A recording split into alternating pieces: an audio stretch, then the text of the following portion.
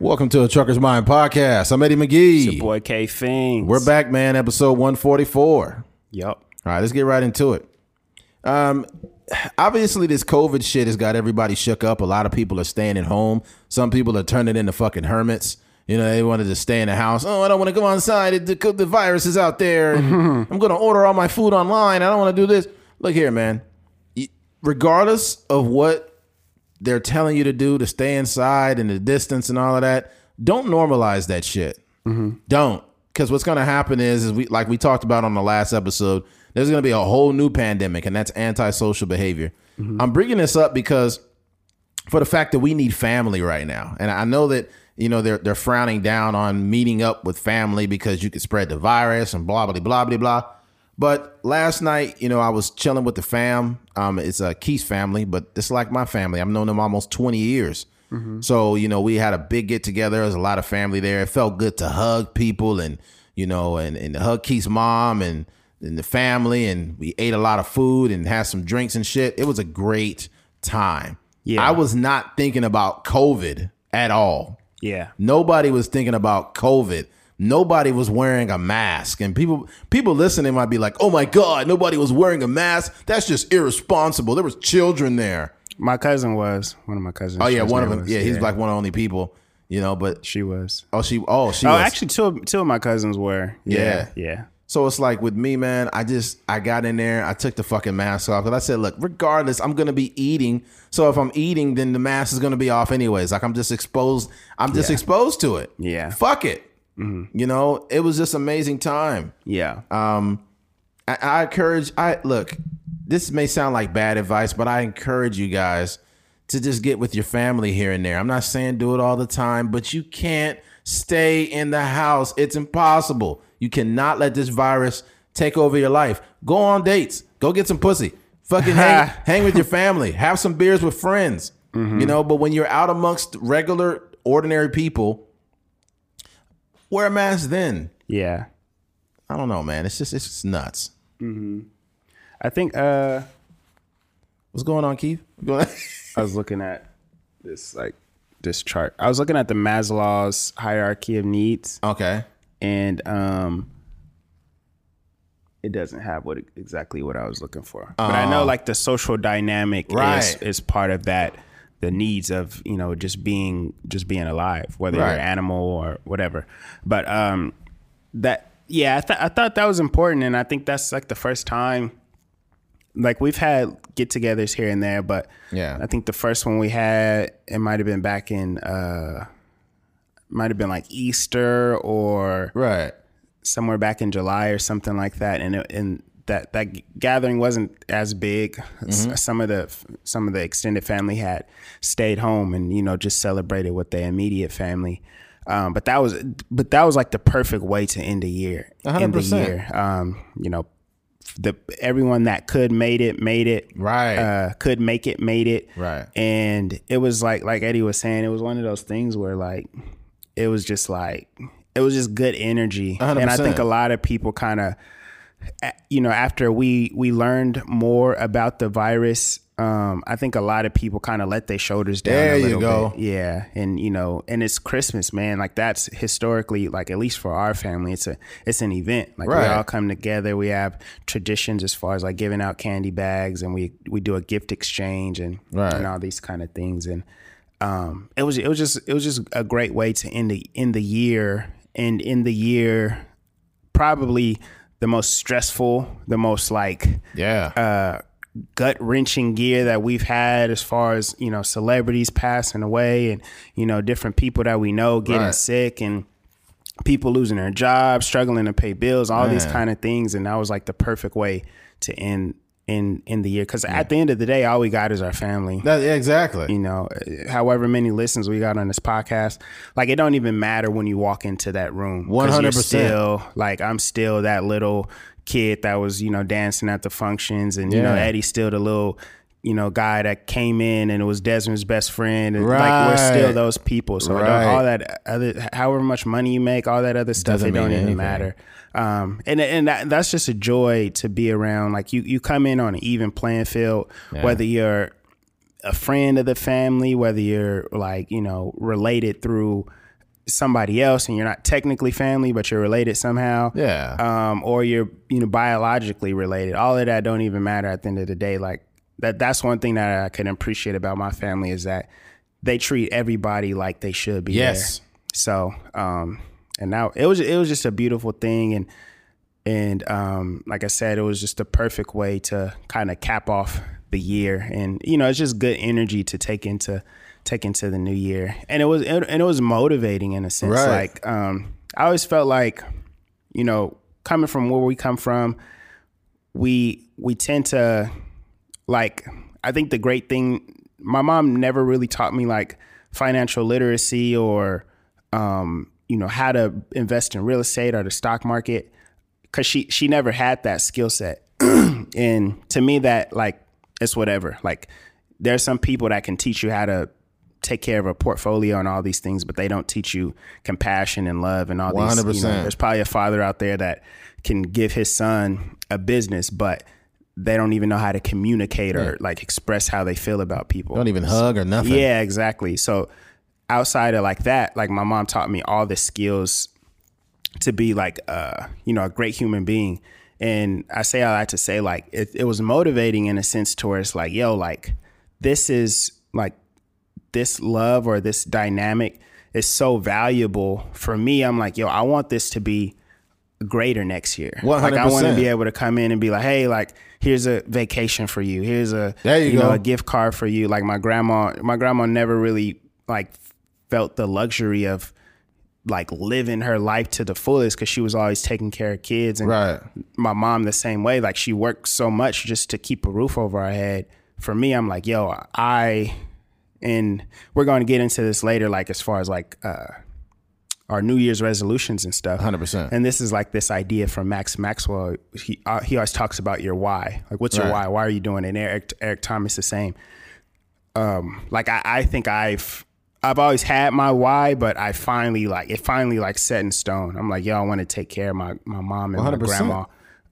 In a financial aspect, because they good as far as like, everything else. But financially, I want to be able to like, yo, mom, you don't got to work. Like, you don't got to wake up at 5 a.m. to go deal with these kids or whatever. Like, you can just chill. So I think the key word is decompress. I felt like you have to decompress sometimes. Yeah. And I think with this COVID shit has got everybody all stuck up and acting weird. I just came from the gym and this literally just happened. I was tired as fuck. I got through doing cardio. And I sat down next, kind of near this hand wiping station. Yeah. And this girl was like, "Hey, can I get by you to get that?" And I was like, "Here, sure, go ahead." And she's like, "We need to be keeping 6 foot. We need to be 6 foot away." And I'm like, "What the fuck?" Mm-hmm. Like, this is how people are acting. And I felt like, I'm cautious, but at the same time, I'm not so hung up on that. Yeah. And I feel like people need to decompress. Those same people that are just losing their mind in public and getting mad at you. And it's like, yo, spend some time around your family. Mm-hmm. Chances are you're going to get this shit. Yeah. So if you're going to get it anyways, be around people you care about at least. Yeah. Maybe you wouldn't be so fucking stuck up.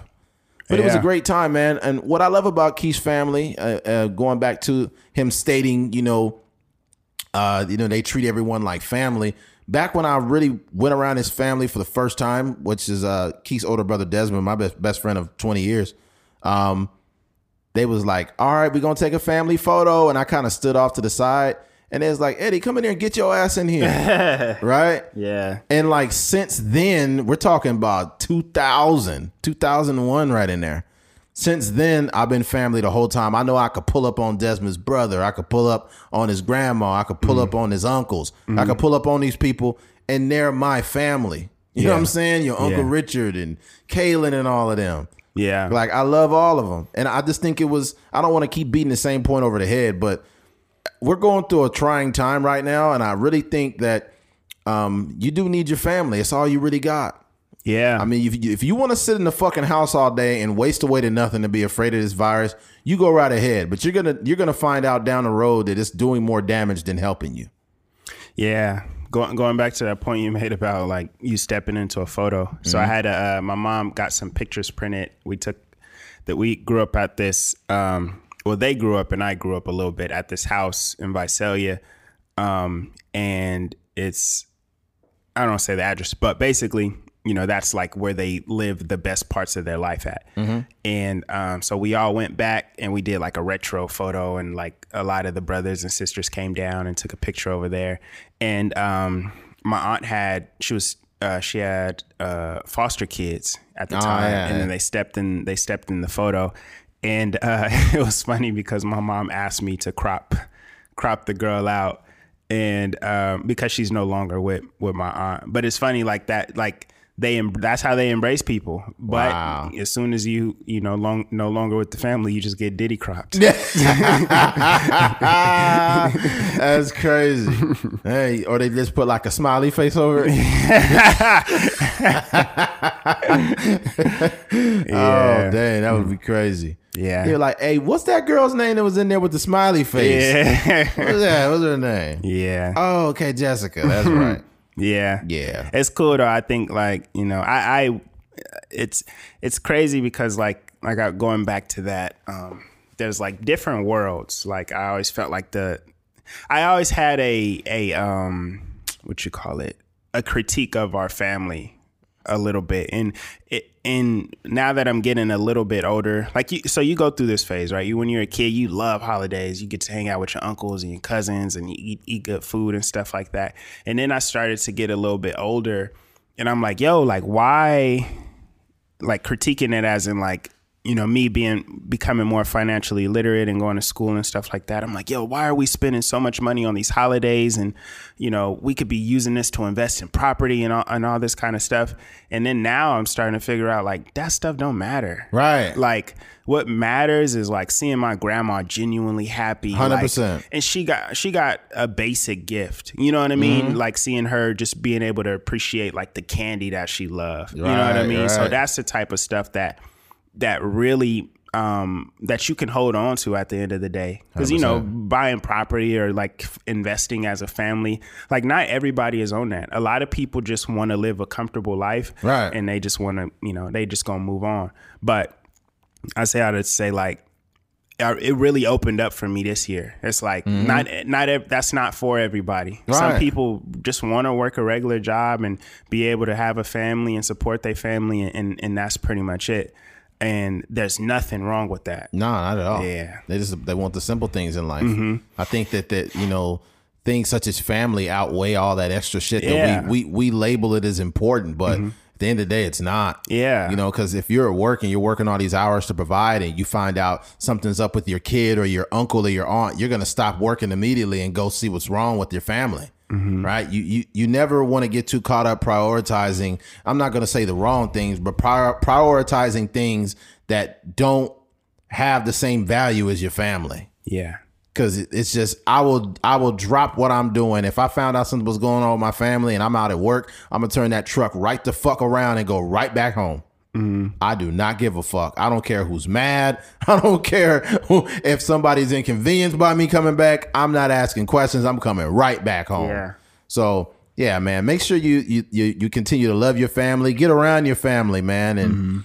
And that's all I've got on that. I don't want to keep beating it over the head. Yeah. And we got it early because we do ours before Christmas, but hopefully everybody out there, the listeners out there. And one thing I will say on top of that is, if there's some disagreement or some fallout or whatever that you have with anybody, I hope that you use this holiday, especially in 2020, as an opportunity to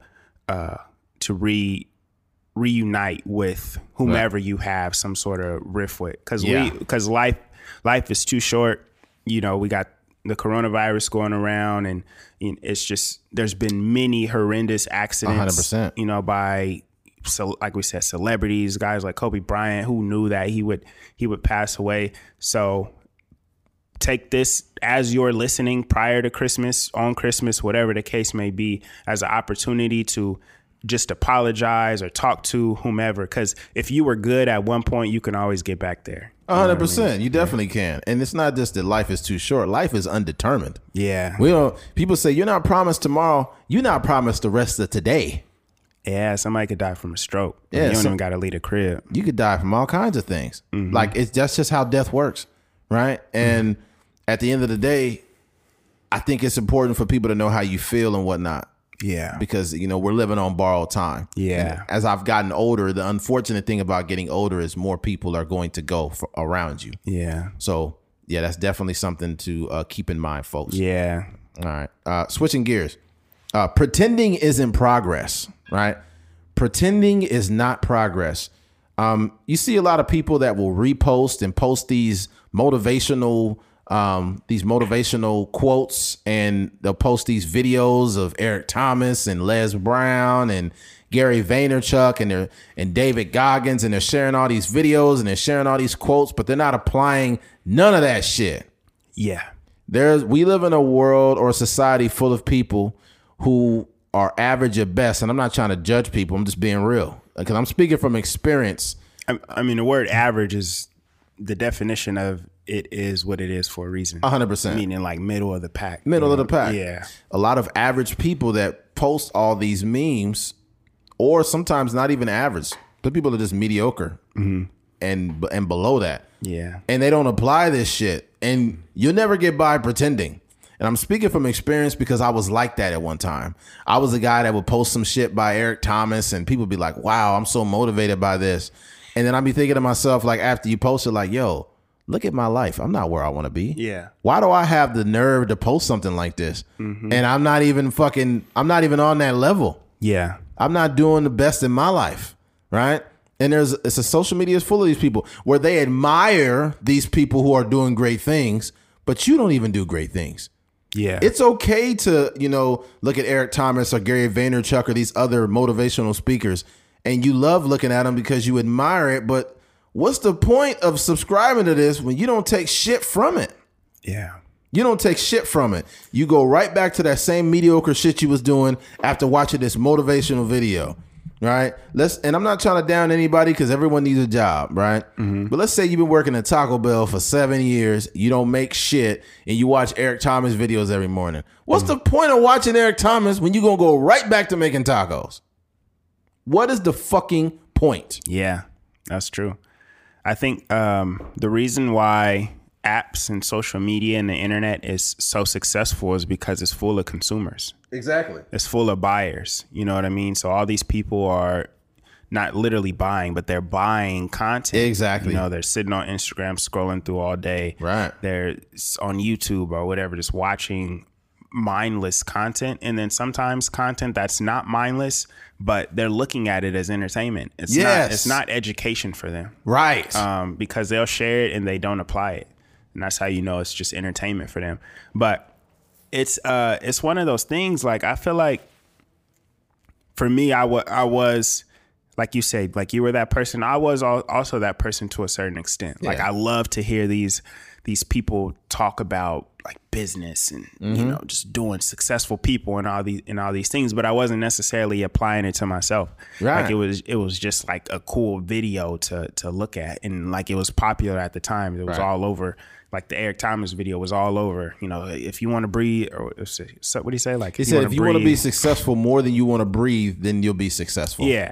All these a whole quotes. Story behind it, and you're like, yo, this is wild. Like, the man sent him to the water and dunked his head under the water and all this kind of stuff. And you taking that and then you just sit on it. Yeah. You're not even applying it. But also you don't even have anything to apply it to. Right, exactly. You don't even you have an idea, but it's far fetched. Like you don't even know if you can actually attain that goal. Bruh. Yeah. So for me, I had I don't know when it was, probably when I left for school the first time when I went to Iowa State. I had a switch. I was like, yo, like the key to success is obviously like education, and not education in the sense of formal education, but just learning. Right. And then also working diligently at whatever it is. Because when I was in junior college, I was just like, I was lollygagging and not doing my work and all these kind of things. But once I touched down to Iowa State, it was just a whole different mindset. I'm like, yo, I'm gonna be in here. I was more confident because it's just a new slate. Right. You ain't got to worry about like, going to lunch with your friends and missing class and all these kind of things. So all that stuff probably in retrospect kind of molded me to take advantage of that opportunity that I had at Iowa State. Right. And then from there, I just hit the ground running.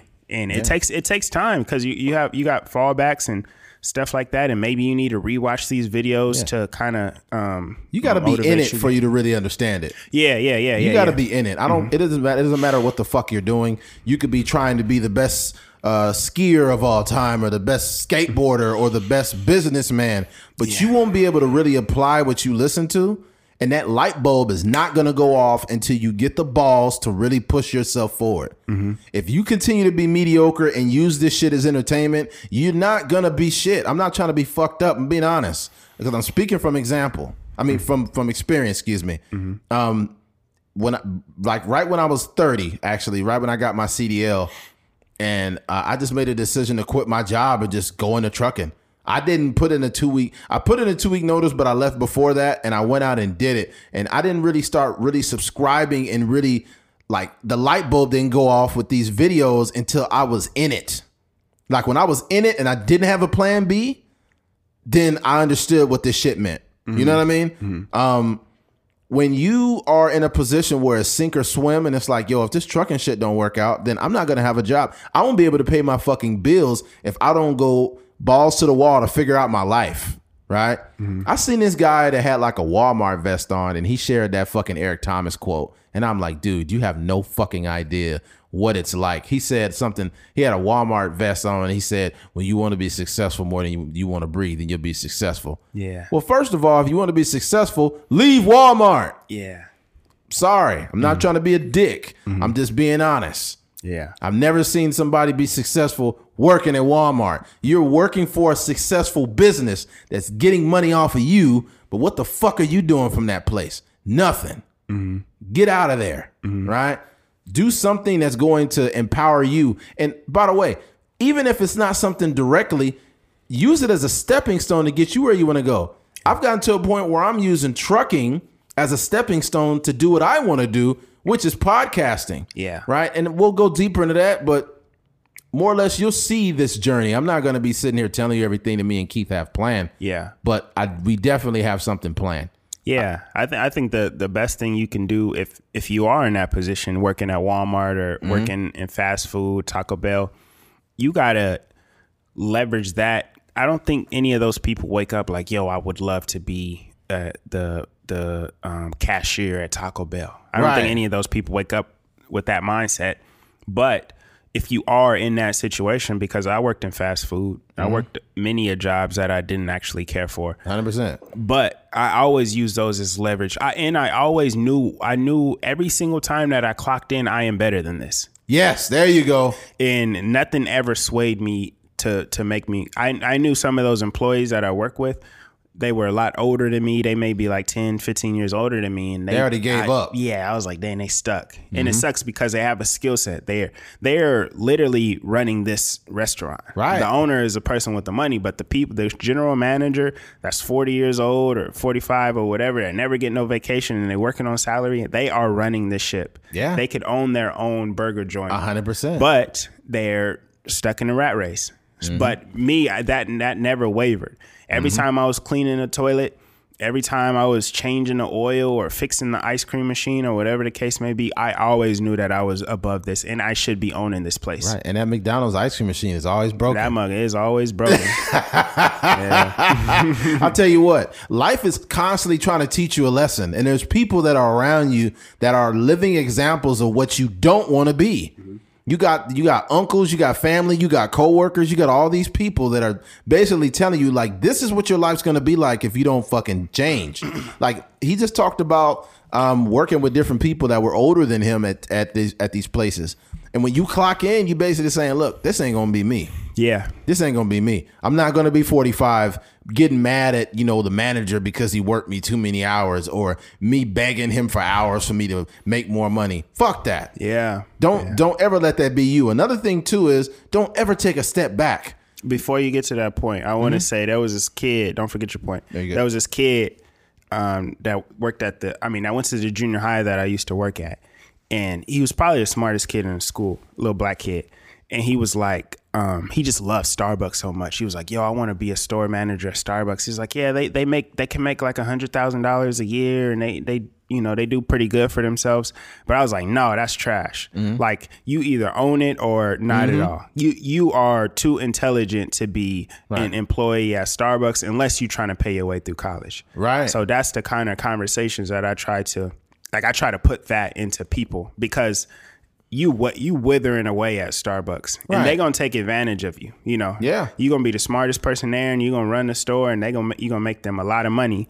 But in reality, you should have created your own Starbucks, or you just 100%. Got so much potential. So anybody out there, you got so much potential. So don't limit yourself into working at Walmart. 100%. Do you want me to tell you what is the main motivator for you to really aim as high as you can? And I've said this a million times. You're gonna fucking die.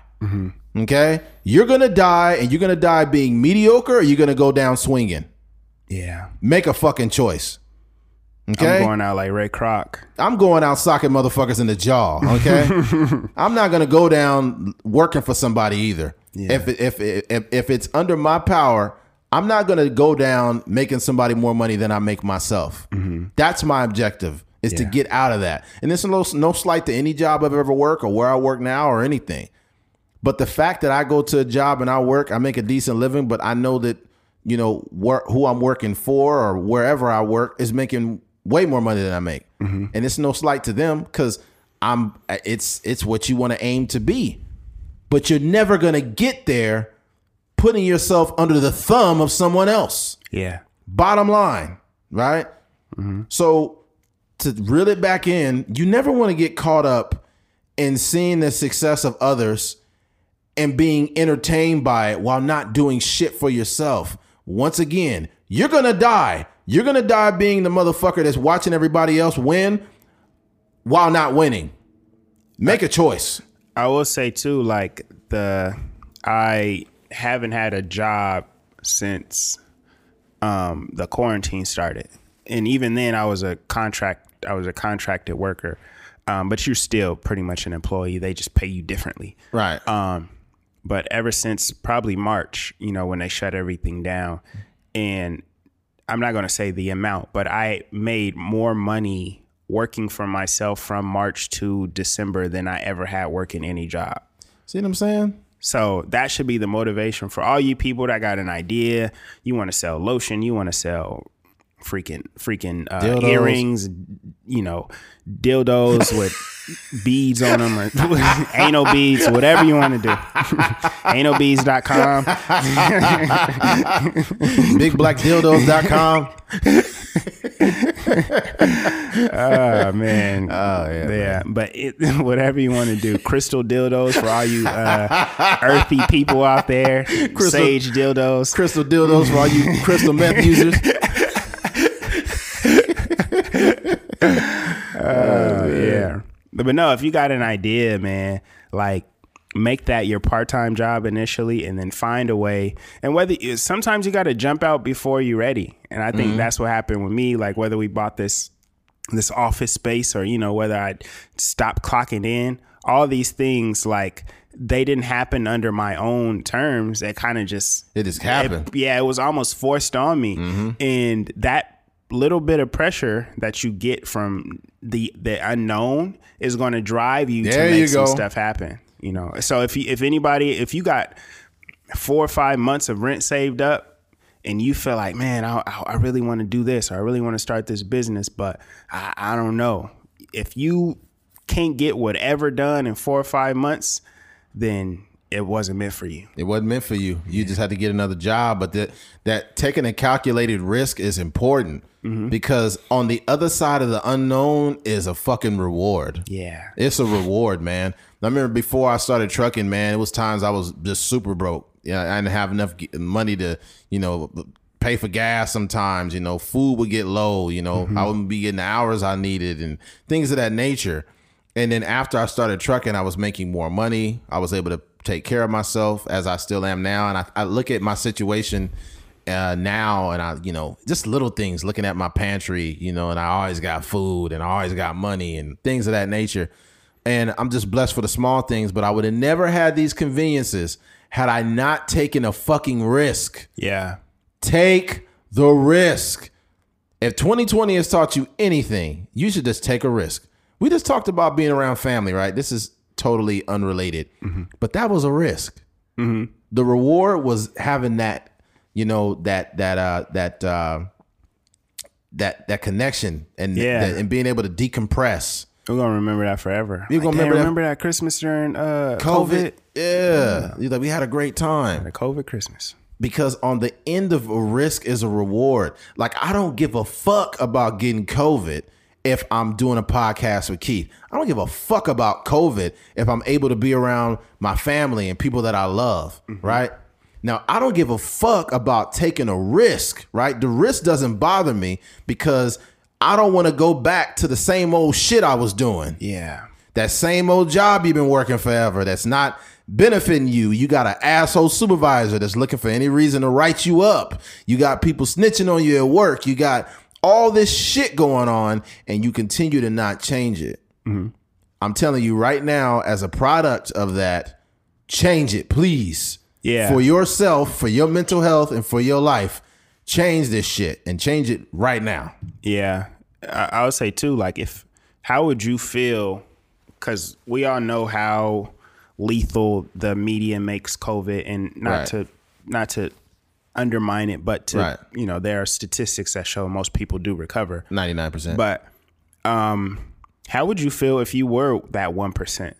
And you had a bunch of ideas that you weren't able to take advantage of, and I'm not talking about accomplishments. That's a little bit out of our hands. You know, where we're going or where we want to be is a result of the things that we can only account for the work that we put in. We can only account for us showing up on every Sunday night and recording this podcast. But where we end up, that's not really in our hands. Right. So what I would say is, like, if you happen to catch the coronavirus and you were just sitting in the house and you were like scared to take on that job, or scared to meet with your family, or whatever the case may be. Skyping everybody and shit. Yeah, and you caught it, like, you would feel more miserable than if you were actively, you know, trying to be that fitness guru, or you know, trying to be that social media or filmmaker, you know, podcast, whatever the case may be.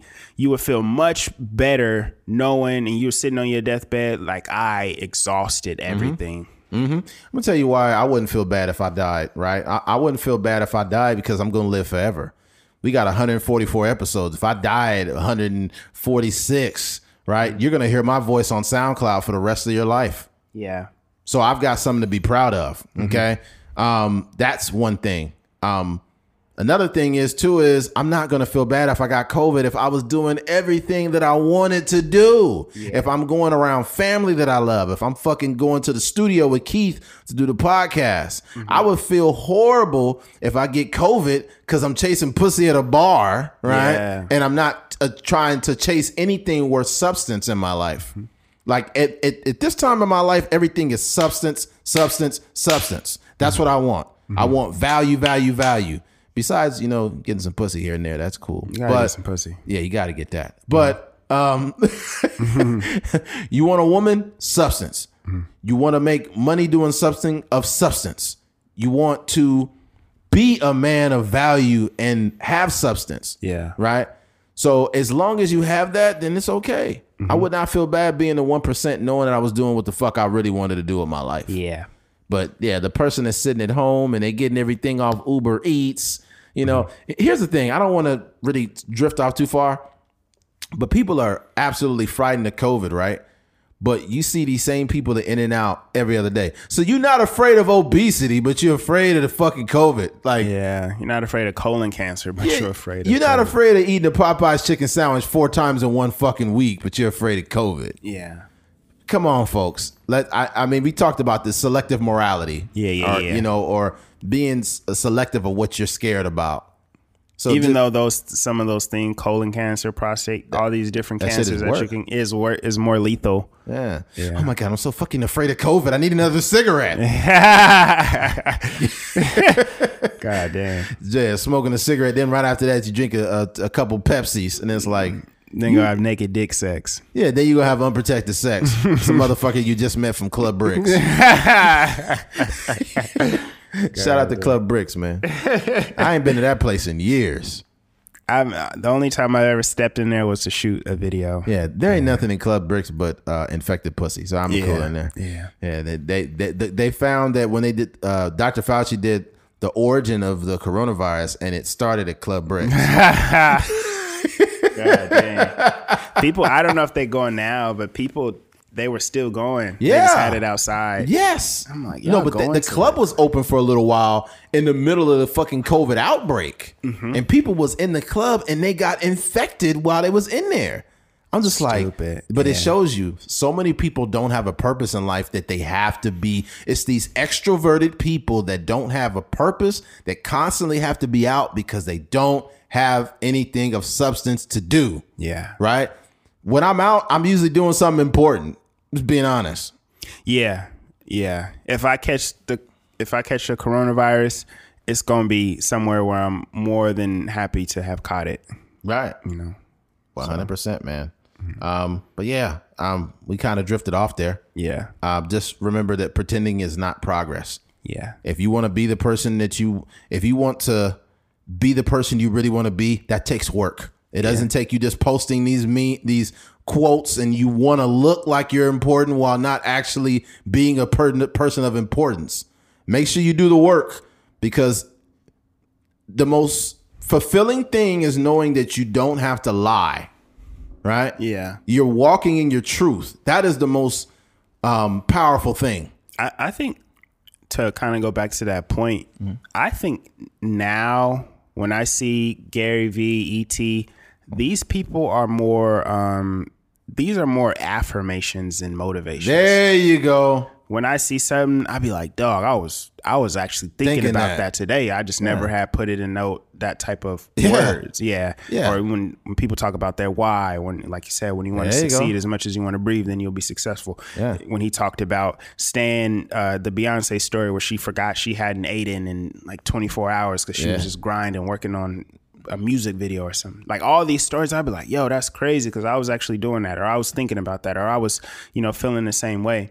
And I don't ever cut it on to be like, yo, man, I need something. I need to pick me up today. Nah, not at all. Like, I'm already doing it, but when I see it or when I come across it, and as much as I got love for these guys, I don't watch them as much anymore because I'm actively working. 100%. Like it served its purpose. Yeah. You know what I mean? I listened to it. I took it all in.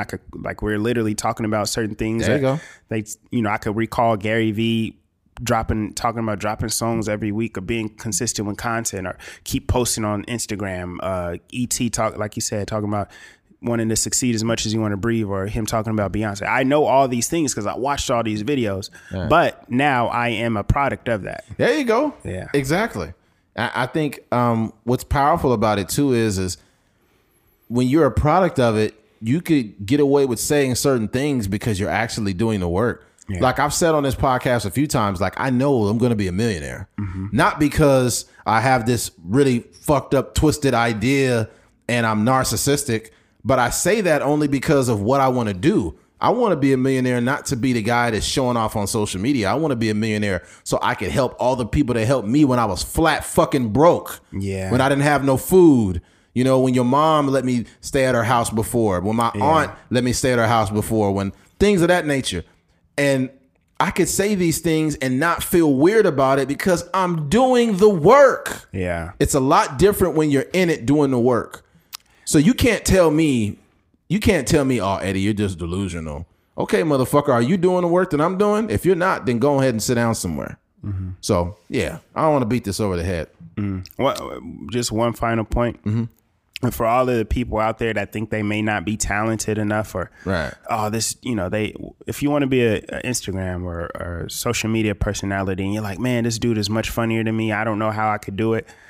Your talent level is the bare minimum. 100%. If you can speak, you probably good enough to be successful. Find your thing. Yeah, exactly. So what I'm saying is, don't look at other people, no matter what they're doing. Don't even look at us and be like, man, they speak very well. Like, I don't know if I can do a podcast. Yeah. If you put the work in, you're going to be able to get to wherever you want to. 100%. Wherever you want to be. Fuck us. Like, not literally. Fuck us, what we're talking about. Yeah. We're good at what we do because it's our thing. Yeah. There are a million podcasts that have their own thing also.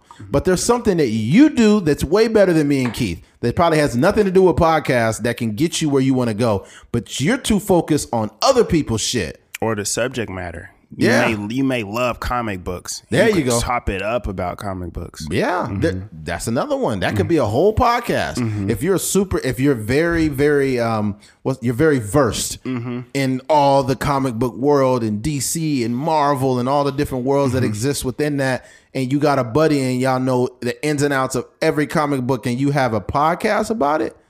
How many other people can debunk what you're talking about when it's facts, and when you put it out in a comedic or serious way? Like, just find your thing and just go for it. Yeah. And if you need any added motivation, like I've said a million times, you're gonna fucking die. Yeah. We're all gonna go. Just make sure you go trying your best. Facts. All right. Switching gears. Do women use their biological clock as an excuse for their decision making? All right. This is going to sound bad. Like, oh my God, here go men talking about women's decisions. Oh my God, I'm turning his podcast off now. And they're going to keep listening. Here's the deal, man. Women get in situations, I've noticed, especially as they get a little older, because they're trying to have this world, this fiction. It's like a fictional world that a lot of women create in their mind. Like, by the time I'm 30, I want to be engaged and I want to have kids and a house, and I want a husband that makes this much money and he has to be 6 foot tall. Blow all that shit up. Blow it all up. For one, you may never get married. That doesn't make you less of a woman.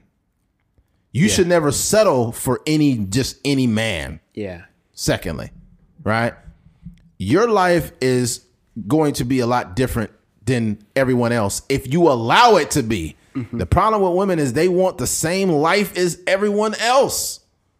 Stop doing that shit. That's that comparison. It's that comparison. You look at Will Smith and Jada Pinkett or these other celebrities that are around your age and be like, oh my God, that's relationship goals. Fuck them. Your life is about you. Yeah. Right? You using your biological clock. I need to have a kid by this time. These men need to start acting right because I need to have a kid by this date. Fuck that. Are you serious? That is a terrible excuse to have a kid. Yeah. You're going to end up somebody's baby mama. You do that shit. Yeah. You're going to find a motherfucker. You're going to settle for him. He's going to get you pregnant. He'll give you your baby, but he's going to be out the fucking door. Right? Yeah. If you allowed your life to come together as it should and let it be organic, then you're going to have the life eventually that you wanted, but you just got to wait, man. Yeah. I think for me, I understand the anxiousness of trying to figure out your life, not necessarily the biological clock aspect, right, but just the anxiousness of wanting to be successful on my own terms. 100%. You know, wanting to be have six figures by the time I'm 23, or, you know, all these different goals you have for yourself. Yeah. It doesn't always materialize like how you want it to. But I think, you know, early on when I graduated college at 26. So when I was in school, or when I was graduating school, a lot of my classmates that I graduated high school with were already starting their careers. Right. Some of them were teachers and some of them were doing other things, and I'm barely walking across the stage. Right. But what I realized is, like, after I walked across the stage, we're all on an even playing field. 100%. I may have started a little bit late, and this Yeah. is something that ET said, going back to, you know, me actually listening to these things and applying it. He talked about there's no GPA on your diploma. There you go. It doesn't say your age on your diploma. It doesn't say any of those things. There's no time limit. Yeah, exactly. So I learned that from my own personal struggles, you know, about, you know, almost being behind or being insecure about being in college so old, but not even old. Not even old. Yeah, You're I'm fucking 25 young. in college. Like, Ridiculous. that's okay. Yeah. But I feel like a lot of women need to come to that realization as well. Right. Is that, you know, whether, you know, the biological clock, you can, you know, you're more likely to have a child at this age. And, you know, as you get older, God. your eggs are not as healthy, whatever the case may be. all that is eggs, foster farms, and statistics. Statistics are what you make them. Right. But for me, knowing that where we're trying to go, it's like Jay-Z has the line like domino, the higher up I go. Some I forgot, but basically saying like there's less black people that are as successful as him, the higher and higher heights he reaches. Same with like success of the podcast, where we're trying to go, like we're in rare air. 100%. You know, we're in spaces that a lot of people, we are not even super successful. Right. But people don't even reach these heights. There you go. So to take that back to these women and their biological clocks, of course, most women probably have children when they're younger. But there is at least one example of a woman that had a child at 35 years old. So if one person can do it, then you can do it as well. So it's nothing to wait to pass all the nonsense of these niggas that just want to stick dick in you and move on with their life. Or all these dudes that are no good and never going to materialize into nothing. It's okay to wait till you're 35 to, you know, to find a guy that got their head on straight and, you know, got a career and is on the same wavelength as you. It's okay to wait till you're 35 and then try to start a family. There's nothing wrong with that. Because what you'll notice is if you actually were patient, you'll notice how many people tried to do the same thing because they fell into this idea. They had this narrative in their mind and it didn't work out. They're divorced now. They got 2-3 kids by a dude. And then you found somebody you really love and now you're 36, 35 and that shit is real. Yeah. And y'all got an unbreakable bond. Because you actually allowed it to happen. I've heard some nonsense. There was I think LeVar Ball said, he said, if a woman is 30 and single, something wrong with her. Stop paying attention to that shit. That's just dumb. I would never listen to anything. Yeah, but I hear this nonsense that happens that they say, like, if a woman is single and she's 30, something wrong with her. Like, how? Who came to this determination? Yeah. It's crazy. Not to mention, too, like, I think the more successful a woman becomes, the smaller the dating pool becomes because she's in a position now where it's a lot of dudes. It's just a lot of people in general that are not on that level. Yeah. Right. So a lot of the cats that you might entertain or might want to be around, they just good enough to give you dick. They're not really good enough to be a partner. So with that alone, knowing that you're working off that small percentage, you need to fucking slow down. You got to really start looking at these motherfuckers like, hey, like what am I going to get from this besides pregnant and fucking left? And it sucks. It's successful women that got baby's daddies and they just totally get. I know some women that got a baby's dad and they don't want nothing from this motherfucker. They don't want child support, nothing. They just stay away from us. And they're raising the kid on their own. But it's not to be like a single mother is any less than anybody else, but it's like you deserve a solid guy. Yeah. You know what I mean? And based on the fact that you was moving too quick and you just was like, I'm 30, I'm 33, I'm this, I'm that. And it led you to go into you made a decision that was kind of, what's the diction I'm looking for? It was a little rushed, you know? It's a little bit fucking rushed. And this happens a lot with women. This is a common theme. Yeah. It's a very common theme. Yeah. I think, man, it's just like we said, it's okay to be, because what you start to realize, I feel like when you're on a journey to be when you're progressive, right? 100%. When you're a person that maybe you want to start a business or maybe you want to get your PhD or whatever the case may be. I feel like when you're really on this journey, you realize you get these affirmations or you get these lessons of patience along the way. 100%. Very rarely does anybody that is on a journey of success, do they get it in like the minimum amount of time. There you go. You know, it's going to take, you start 2 years and then you take a year off, or, you do this for a minute and then, you get, something happens, you got to get a job and all these things happen. But if you have that steadfast idea that I want to be successful, it's going to happen either way.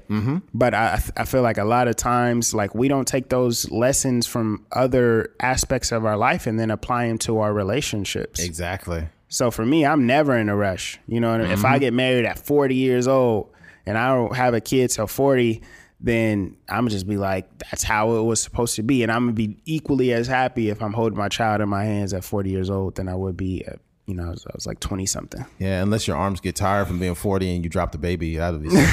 That got dark very fast. Oh, fuck, I got too old. You got that old black man's voice. Oh, shucks, I got a kid. Yeah, man. I feel like also, like, you're only as old as you want to be. True. Like, I feel like whether you 35 or 28, I don't feel like I'm about to be 30. I feel like I'm 100%. On this journey and I'm just 100%. Trying to be successful. My age, it only comes up in conversations when somebody asks you, or when you see your younger siblings getting older, you at family function, mm-hmm. You're like, dang, you was just like this tall last year. Now you weigh, you mm-hmm. at my shoulders or whatever. That's the only time it ever comes up. But in terms of just being successful, all that don't even matter. There's many people that, and we're trying to correlate this to women's biological clocks, but as many people that have been older in age, just people like Halle Berry. I forget when she had her child, but she was a little bit older in age, and it's just like, there's so many examples of people that have done it. Yeah, I'm telling you something too. Everything, I compare the best things in life to wine. Yeah. As wine gets older and older, it appreciates in value, right? The oldest bottles of wine cost the most money. Yeah. Right? Mm-hmm. So I'm hoping I'm using a pretty good analogy. Mm-hmm. So in regards to this podcast, we've done a podcast every week for almost 3 years, mm-hmm. right? And the thing about it is we don't expect to become famous overnight. And what we enjoy the most is that once we reach the apex of success, we've done so much work, and I don't care if it takes 5 years. It's going to be so fucking sweet when we reach that.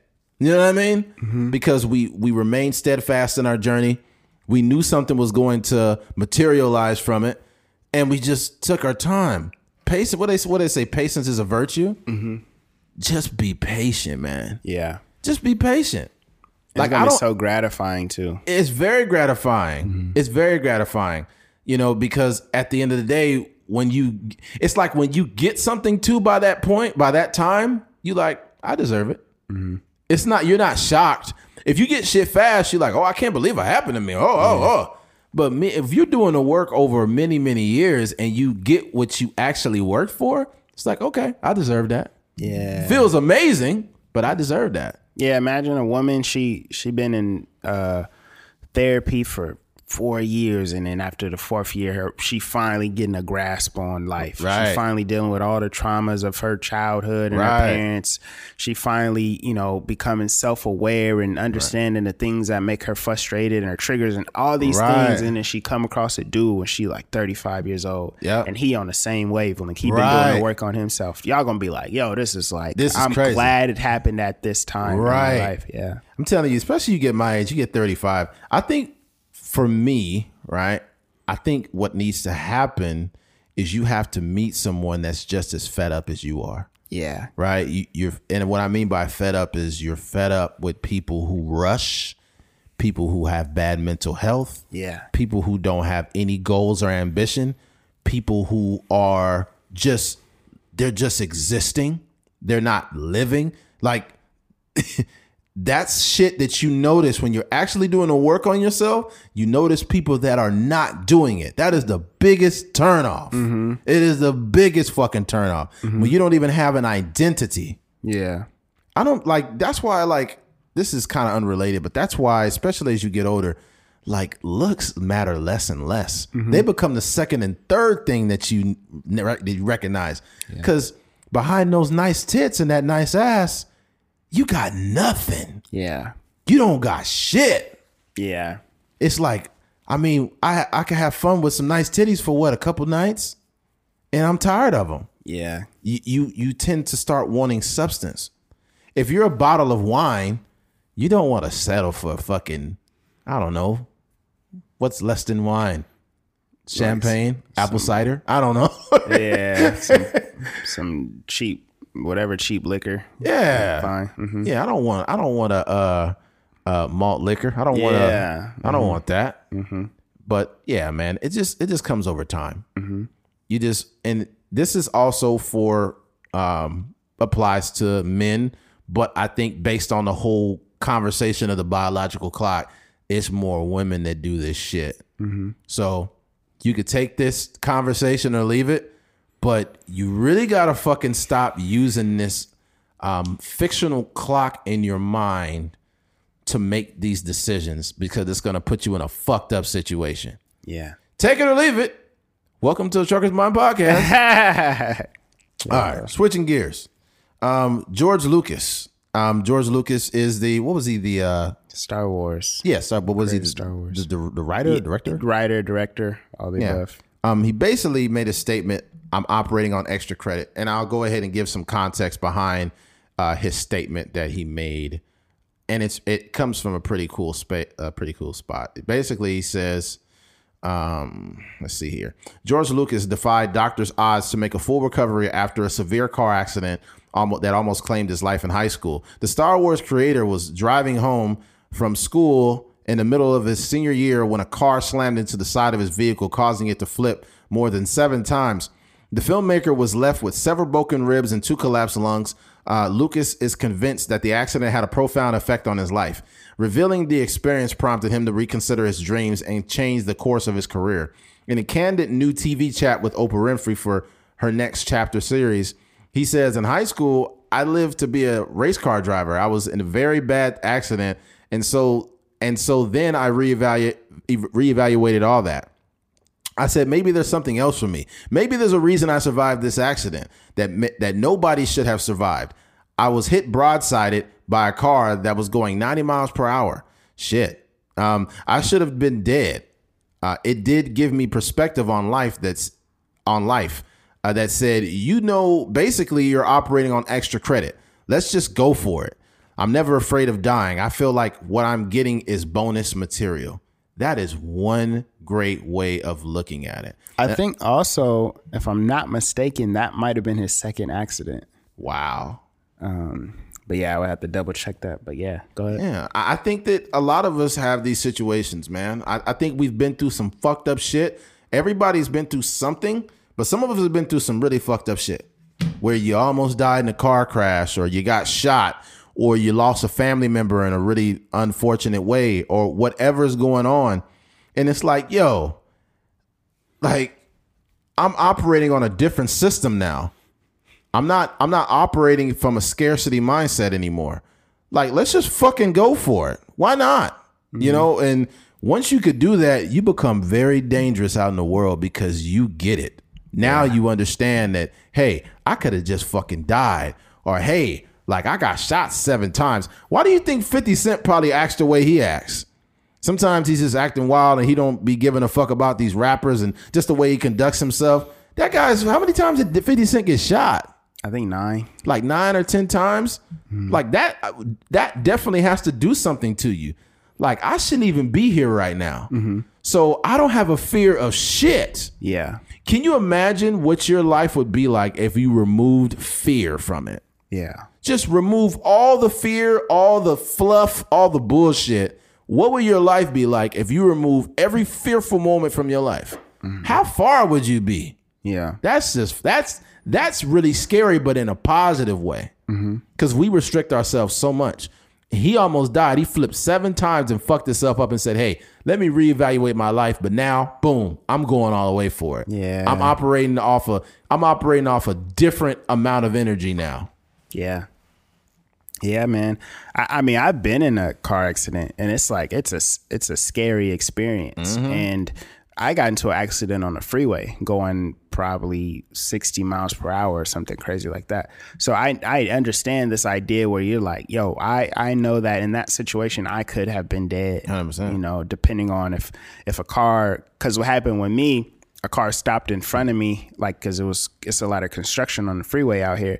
A car stopped in front of me, and then I try to miss it by swerving, but God, I guess, was operating in a sense because there was no other oncoming traffic behind us. Wow. So when I swerved and missed them, like, I probably would have ran into like 2 or 3 other cars, but there was no car. There was cars like nowhere in sight, and it was weird. And I spun out for, it had to be like 10 seconds.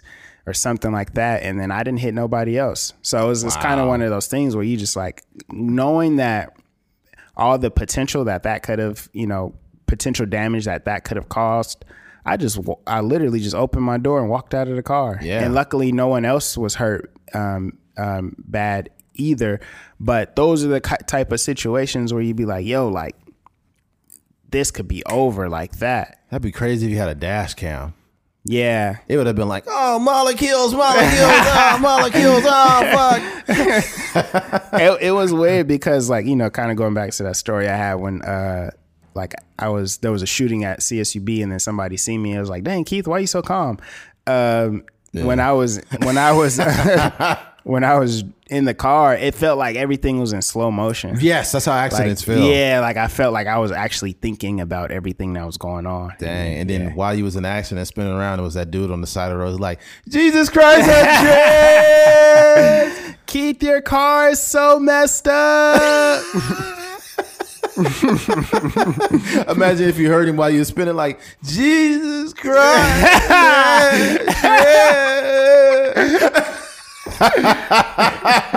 Oh man. Oh man. Your deductible is gonna be crazy after. Oh man. Yeah.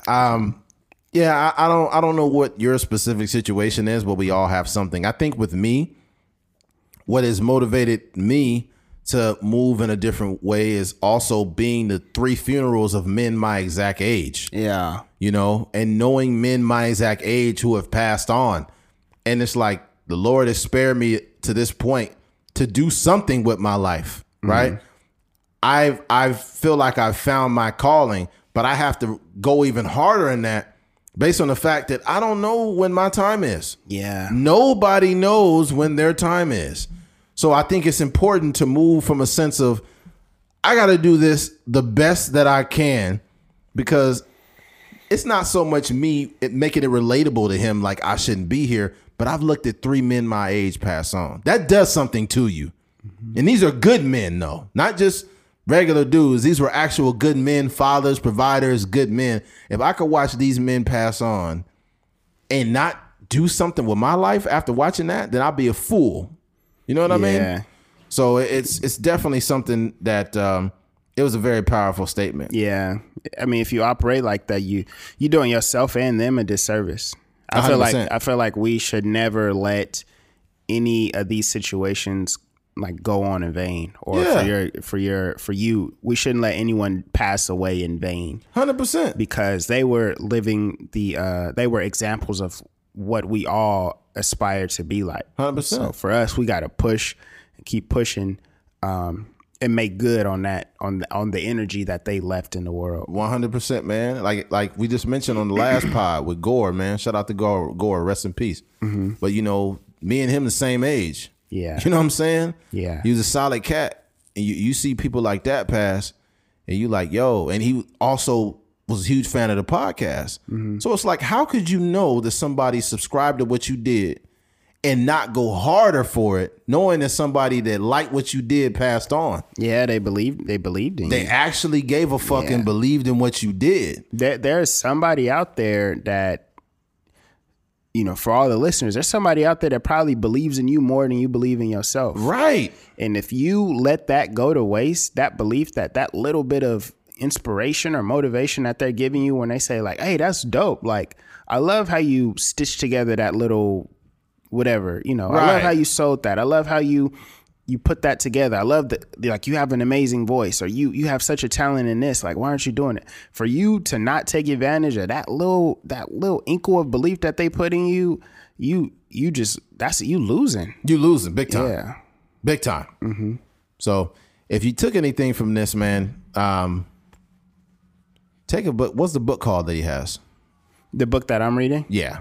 It's called Hitmakers. Hitmakers. It's not a motivational book. It's a book about why certain things are successful. So it dives into so that story about George Lucas was a book about, a story about like just him and why he became the highest grossing film ever. So the real nugget in there was more so about the consistency that he had and, you know, his work ethic and stuff like that. But that was like the genesis of him being George Lucas. I'll relate this to Kanye West. Would Kanye West be where he is today without that car crash?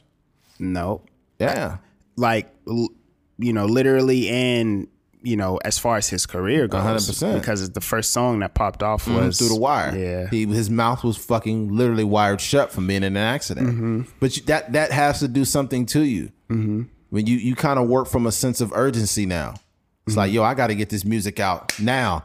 What's crazy about Tupac, he wrote so much fucking music, but he had already been shot. So imagine how that feels to be shot, and now you making music, and it's almost from a sense of urgency. Tupac has so much music, he was releasing albums for years. Yeah. And I remember when I was in high school, people was like, hey, you heard that new Tupac? I was like, Tupac has been dead since 96. What are you talking about? Everything new too. He's like, no, this is the new one. This is the new one. Yeah. I'm sure like, Tupac still got some music somewhere. Like like as a more recent stuff, To Pimp a Butterfly, Kendrick Lamar had Tupac talking on there at the end. Crazy. Like the poem or whatever. And then Tyga had a song with Tupac on there. Like this is like more recent. Like just talking. Yeah. So it's just like, can you imagine if Tupac came out with an album and then he accidentally said some current shit on it? Yeah. COVID-19. Like, COVID-19 got me tripping. COVID-19 in my dreams. Like, did this nigga just say COVID? I knew he was alive. I knew it. Yeah. That's crazy. We just seen Tupac in Lancaster, California. That nigga would be in Modesto. Yeah, I mean, yeah. All right, switching gears. Vanessa Bryant, who was obviously Kobe Bryant's now widowed wife. She's been through a lot this year. Obviously, losing her husband and her daughter, and you know, also having a situation with the sheriff's department out there, releasing footage of the wreck and, you know, going through it with them. And then now her own fucking mother is suing her, right? Which can make this any worse. Let me pull up the article here. It's just super unfortunate, man. It doesn't even make any sense. But all right, here we go. Vanessa Bryant, the widow of Kobe Bryant, has denounced a lawsuit from her mother claiming she is owed years of pay for working as an unpaid assistant and support promised by the basketball legend who was killed in a helicopter crash in January. Bryant issued a statement Thursday saying her mother was trying to extort a financial windfall. The Los Angeles Times reported the 48-page lawsuit filed by Sofia Ubierta Lane, 68, claims that Kobe Bryant promised to take care of her for life. Unfortunately, Kobe Bryant's promise did not see the light of day as he is now deceased, and Vanessa Bryant took each and every step she could to void and cancel all of Kobe's promises. I mean, that's in quotes. The lawsuit claims asserting that Vanessa Bryant never intended to honor those wishes. Kobe Bryant, 13-year-old daughter Gianna, and 7 others died January 26th when their helicopter crashed in the hills of Calabasas. Financial experts estimate Vanessa Bryant inherited control of his estate, which is up to $600 million, the Times reported. Vanessa Bryant's statement said that she and her husband allowed her mother to live for free in their properties in Newport Beach coast, but never promised her anything or discouraged her from providing for herself. Okay, man. And it's got something here talking about she wanted to be charged $96 per hour for supposedly working 12 hours a day for 18 years. This is just pathetic. The key word to describe this situation is entitlement. People feel entitled to things that they never fucking worked for. Why the fuck would you? And here's the thing. A lot of times people say, well, you don't know the situation. You don't know the insides and outs of it. Okay. That doesn't apply right now because even from the outside looking in, Vanessa Bryant lost her husband and daughter, and her mom is suing her in the middle of that. Yeah. That tells you who her mother is. Her mother is a piece of shit. Yeah. Point blank, period. You have no empathy. You do not care. If you cared, you would show support. You wouldn't be in somebody's pocket. Not to mention, Vanessa's mom is getting alimony from a divorce she got in 2004. So her whole life is based on receiving and not earning. Yeah. The most important thing you could do with these people is cut them off. And I know it sounds terrible saying to cut your family off, but when they are hell-bent on hurting you, you need to get rid of them. In this situation, she gotta go. Period. If you are more if you're more fixed on hurting me, suing me, wanting something from me, you're using me. I get nothing from you. Yeah. It's already bad enough that I'm Vanessa Bryant and I'm grieving my daughter and my husband, but now you want something from me now? What the fuck? Yeah. Where am I? Like, I'm not getting no support from you, nothing? All her mama got to do right now is just be there. That's all she got to do is just be there to support her. And I don't know the whole ins and outs, but I assume that being there for your daughter, she may want to take care of you. Yeah. And also her granddaughter died. Yeah. Yeah. I think this kind of situation is almost beyond a leech. Yeah. It's more of a parasite. You know, for a person to want to take advantage of someone who is sad, obviously, about losing her husband and her daughter, but also the fact that the money is not coming in like it probably used to be. 100%. Because Kobe Bryant, he was manning the ship. He was writing the books. He was, directing the films and creating the world. Right. Obviously, she's important in her own right, but Kobe is the breadwinner. That $600 million wouldn't come without Kobe Bryant. 100%. So even off the back of that, just trying to I guess gouge Vanessa Bryant for millions of dollars is ridiculous, especially like I said, knowing this situation. It's kind of one of those things where, but with that being said, this isn't the first time that this happens. I know for a fact, because just based off of her marriage and her last marriage and her getting alimony for it, I know Vanessa Bryant already knows this about her mom. Oh yeah, it's probably just coming to the light right now, and I don't know their relationship. I don't know if she cut her off a long time ago or if she stopped messing with her. Maybe Kobe Bryant was the one like, hey, that's your mom. You gotta take care of that. Who knows the context of their relationship, but.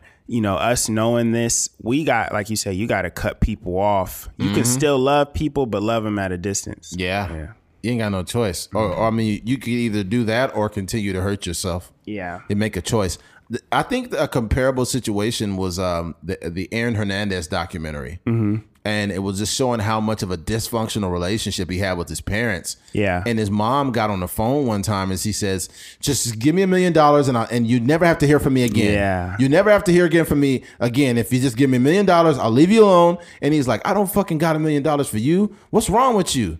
And you notice how Aaron Hernandez's life ended up, him committing suicide and him shooting people and being dysfunctional. And he was all fucked up. But it just shows like, a lot of people should not be having kids.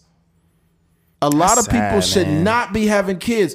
Bro, why is it that you can't even love your daughter at a time where she just needs love? Yeah. She just needs support. And your sorry ass is asking her for money. Not even asking. You're demanding something you never earned. And Vanessa also talked about she never really helped out with the kids very much. Shit is crazy. It is beyond me that someone will feel entitled. And what's crazy too is their whole life is based off of what you could do for me and nothing. I'm pretty sure Vanessa Bryant's mom probably is the type of person that will leech on to a rich man. And, obviously she's getting alimony from him since 2004. So you mean to tell me you haven't done anything with your life since 2004? You haven't earned any money for yourself? You getting alimony from 2004? I've been out of high school since 2003. So you mean to tell me you've been getting another man's money for that long? And I think alimony lasts as long as she doesn't remarry, I think.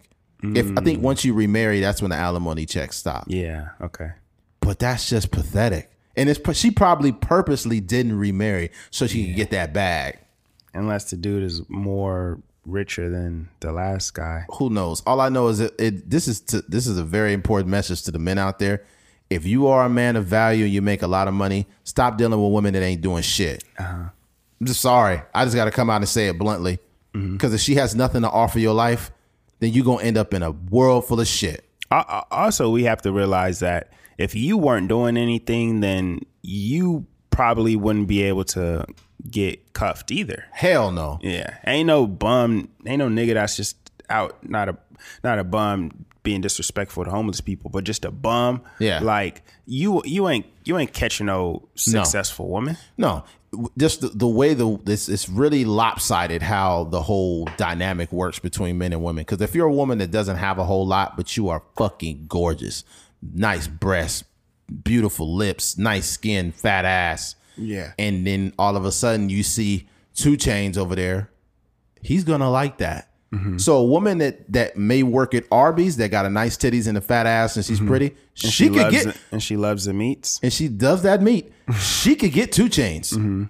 Realistically, a woman could. I know women in Bakersfield that have fucked with players on the Dodgers. Regular Joe Blow girls that just happen to look pretty decent, right? Women get a more of a reach towards men that have success. Yeah. But a dude that's working at Arby's, a successful woman is not looking at your fucking ass. Yeah. They're going to be like, hey, hurry up with my sandwich. Yeah. They're not fucking with you. Not even looking twice. Not even looking twice. They're not going to be like, oh, he cute. The only rich woman that's going to want to fuck a guy that don't have a lot is a cougar. Yeah. Because she want a young man for a sex drive and she might be 50, 53 or some shit like that, but she still look good for her age. And when women get older and they single, they do not want men their age because men their age look fucked up. You know who they want to fuck? Young dude. Me.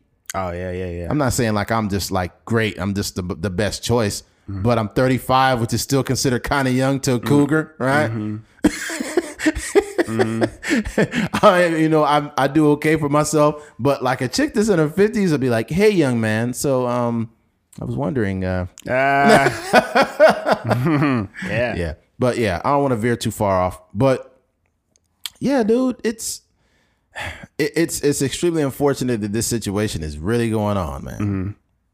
Just fucked up. Yeah. It makes me sad. And you brought up the Aaron Hernandez situation and just the fact that parents is really out here taking advantage. And I don't even know what the term is for these kind of parents, but parents are really out here taking advantage of the success of their children. It hurts, man. Yeah. Especially like I was saying, coming from we're coming from where we come from, where we don't have much of nothing, but the only thing we can hold on to is like that family and that love. Yeah, these child stars have fucked up past. Like you look at who was it? Like Britney Spears be having problems with shit going on. I think her dad manages her money or her whatever. Yeah, this is all just fucked up. Yeah, it's just it's kind of a tangent. But Shia LaBeouf had some news that came out that he had some abusive relationships with his past girlfriends and whatnot. Really? Yeah. When was this? This came out this week. Yeah.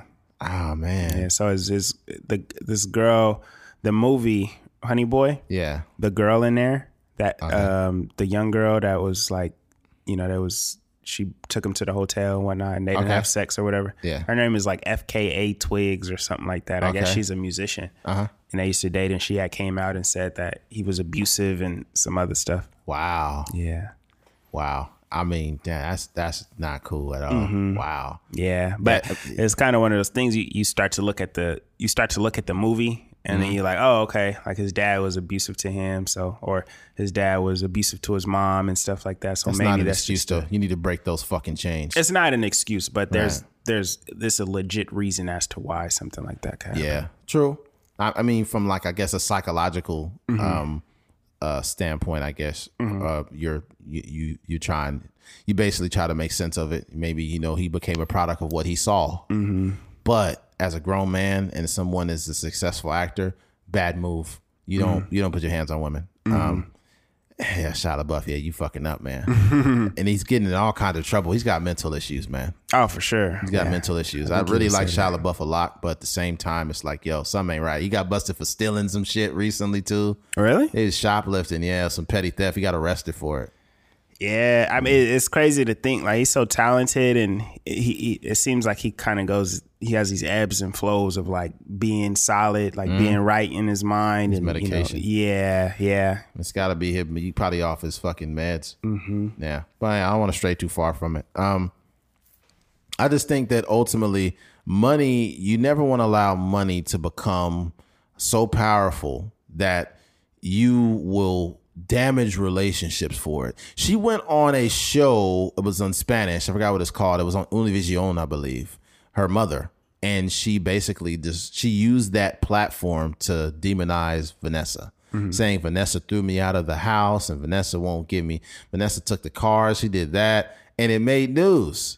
And I just think it's so fucked up that you decided to do it. Yeah, and it's just to make your daughter look bad, and then. The crazy thing about it is you say it as if you're entitled. She took this.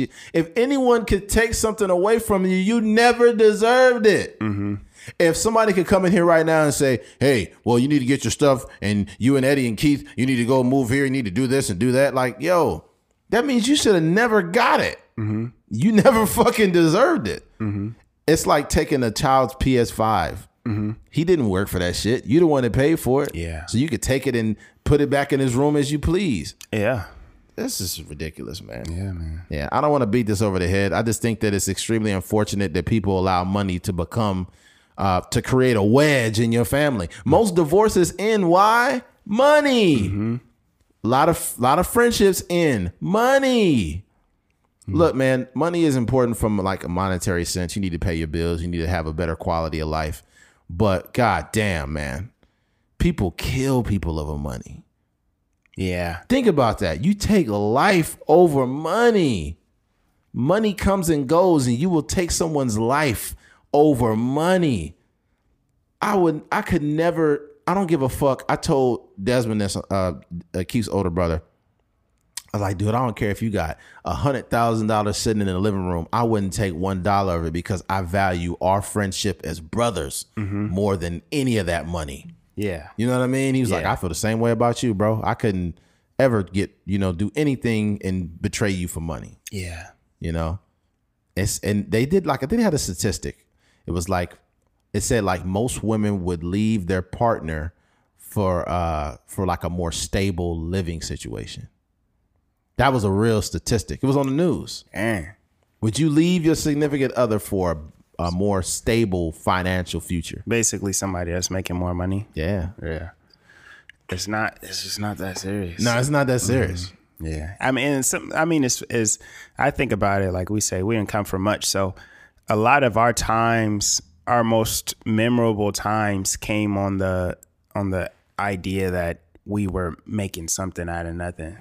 Like, all we got is us. So a lot of the memories we got, whether it's just kicking it at the crib or riding a bus or whatever the case may be, like a lot of that, there was no, like we don't have stories of vacations of there you go, family vacation, Florida and being on a beach, and that's not our story. But a lot of our our valuable experiences come from just being together. 100%. Sucks. Yeah.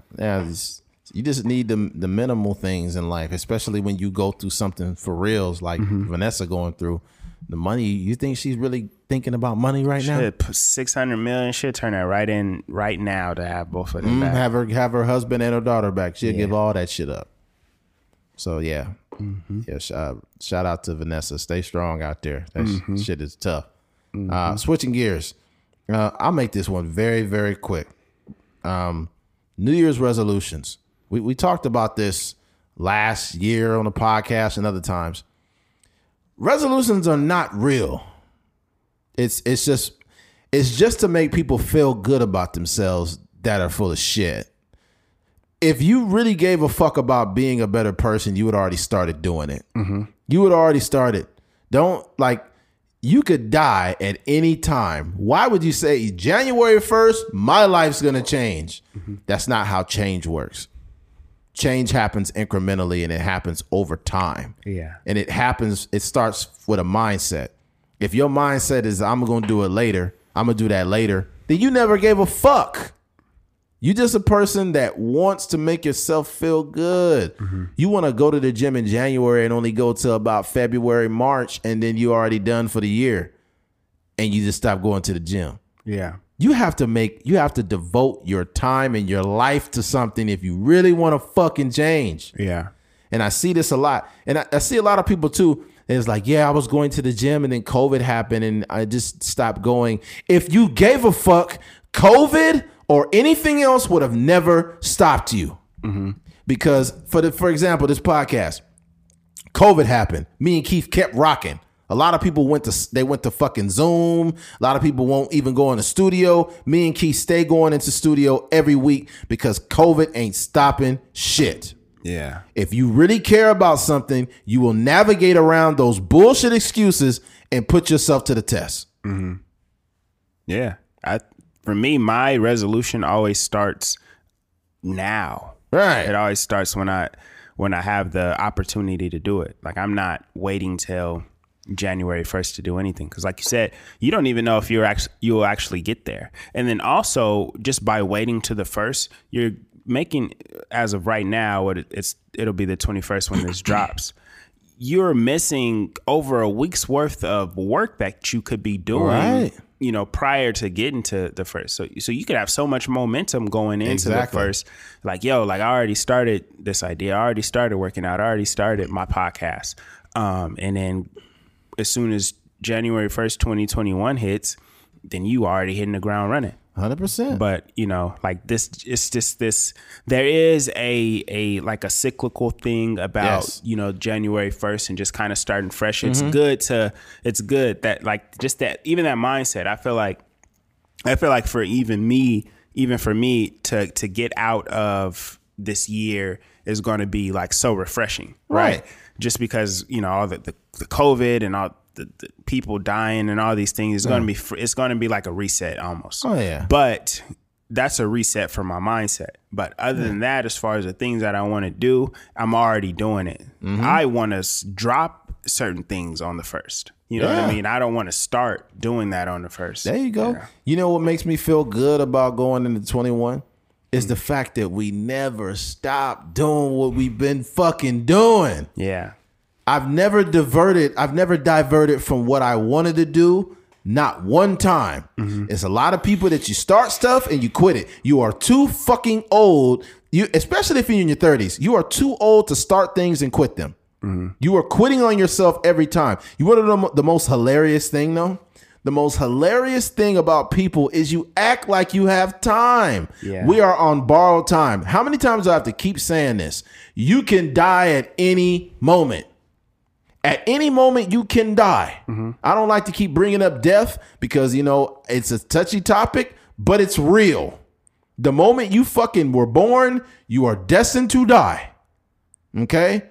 Stop acting like you have time. You keep putting shit off, quitting it. Oh, I'm going to do it again. Let me quit again. Fuck that. Stop starting stuff and quitting. You're only putting yourself in the hole. And anyone that believes in you, you are letting them down because you keep fucking quitting. Okay? I don't want to hear no excuses. We all got you've heard this a million times from your favorite motivational people. We all got the same 24 hours. We do. Some of us spend a lot of that time working, but guess what? I work all week. I'm busy all week. Yeah, I get the weekend off. But I can make an excuse and say, I don't want to do a podcast, man. I'm tired. But I love this shit. Yeah. So I'm going to keep doing it. Period. Folks, you got to stop this bullshit. Stop the procrastination.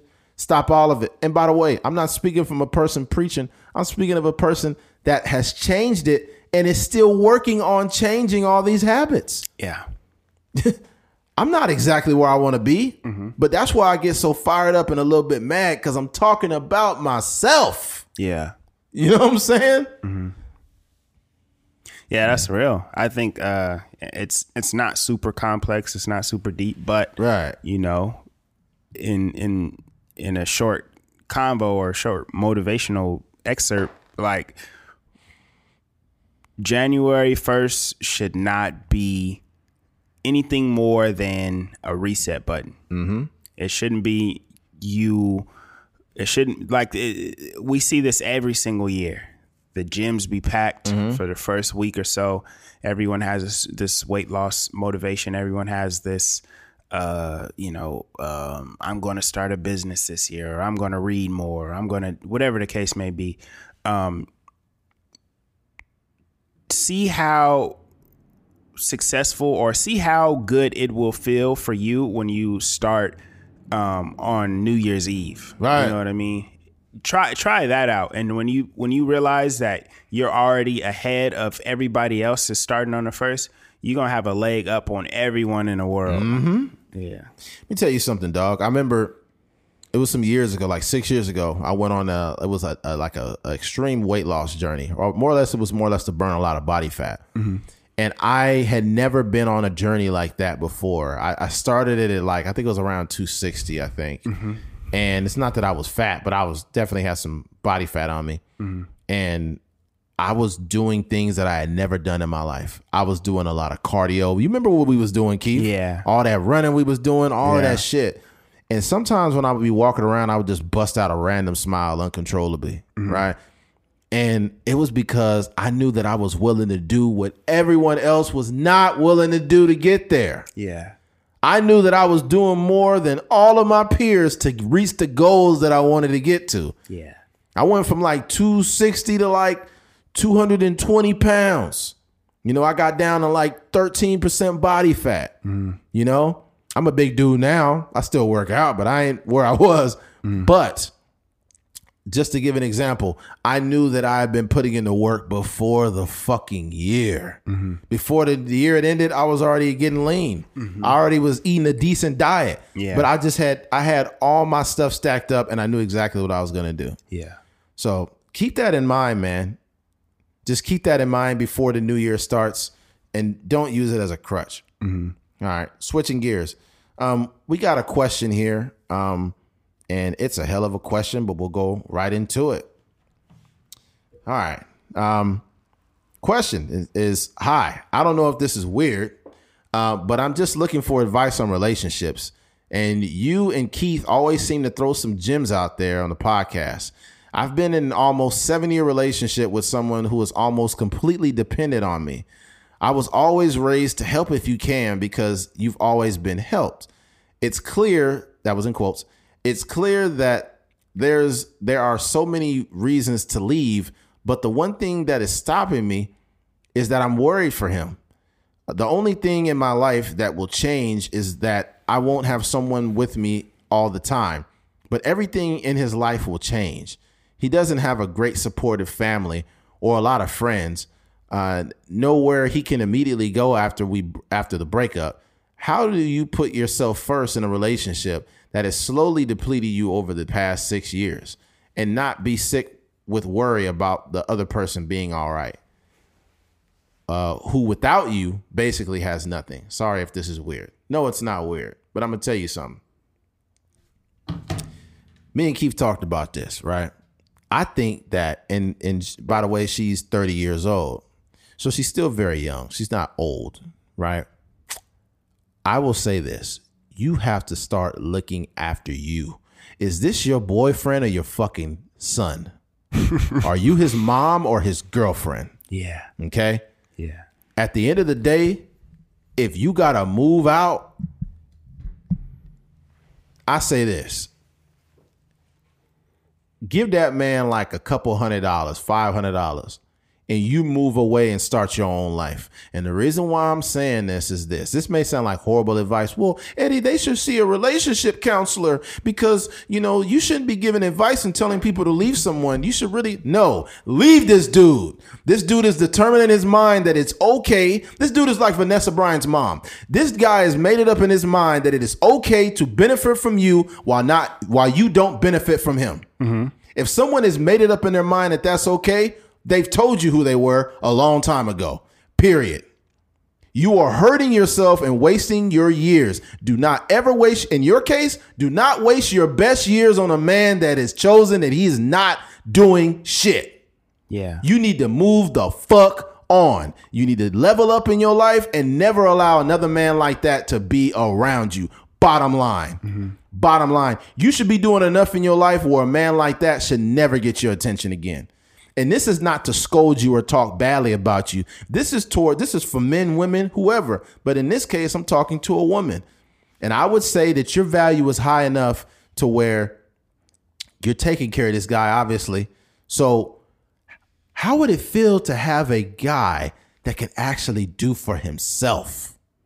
That's the type of man you deserve. Yeah. But what I would suggest is when you leave this guy, don't date anyone for a while. Figure out who you are.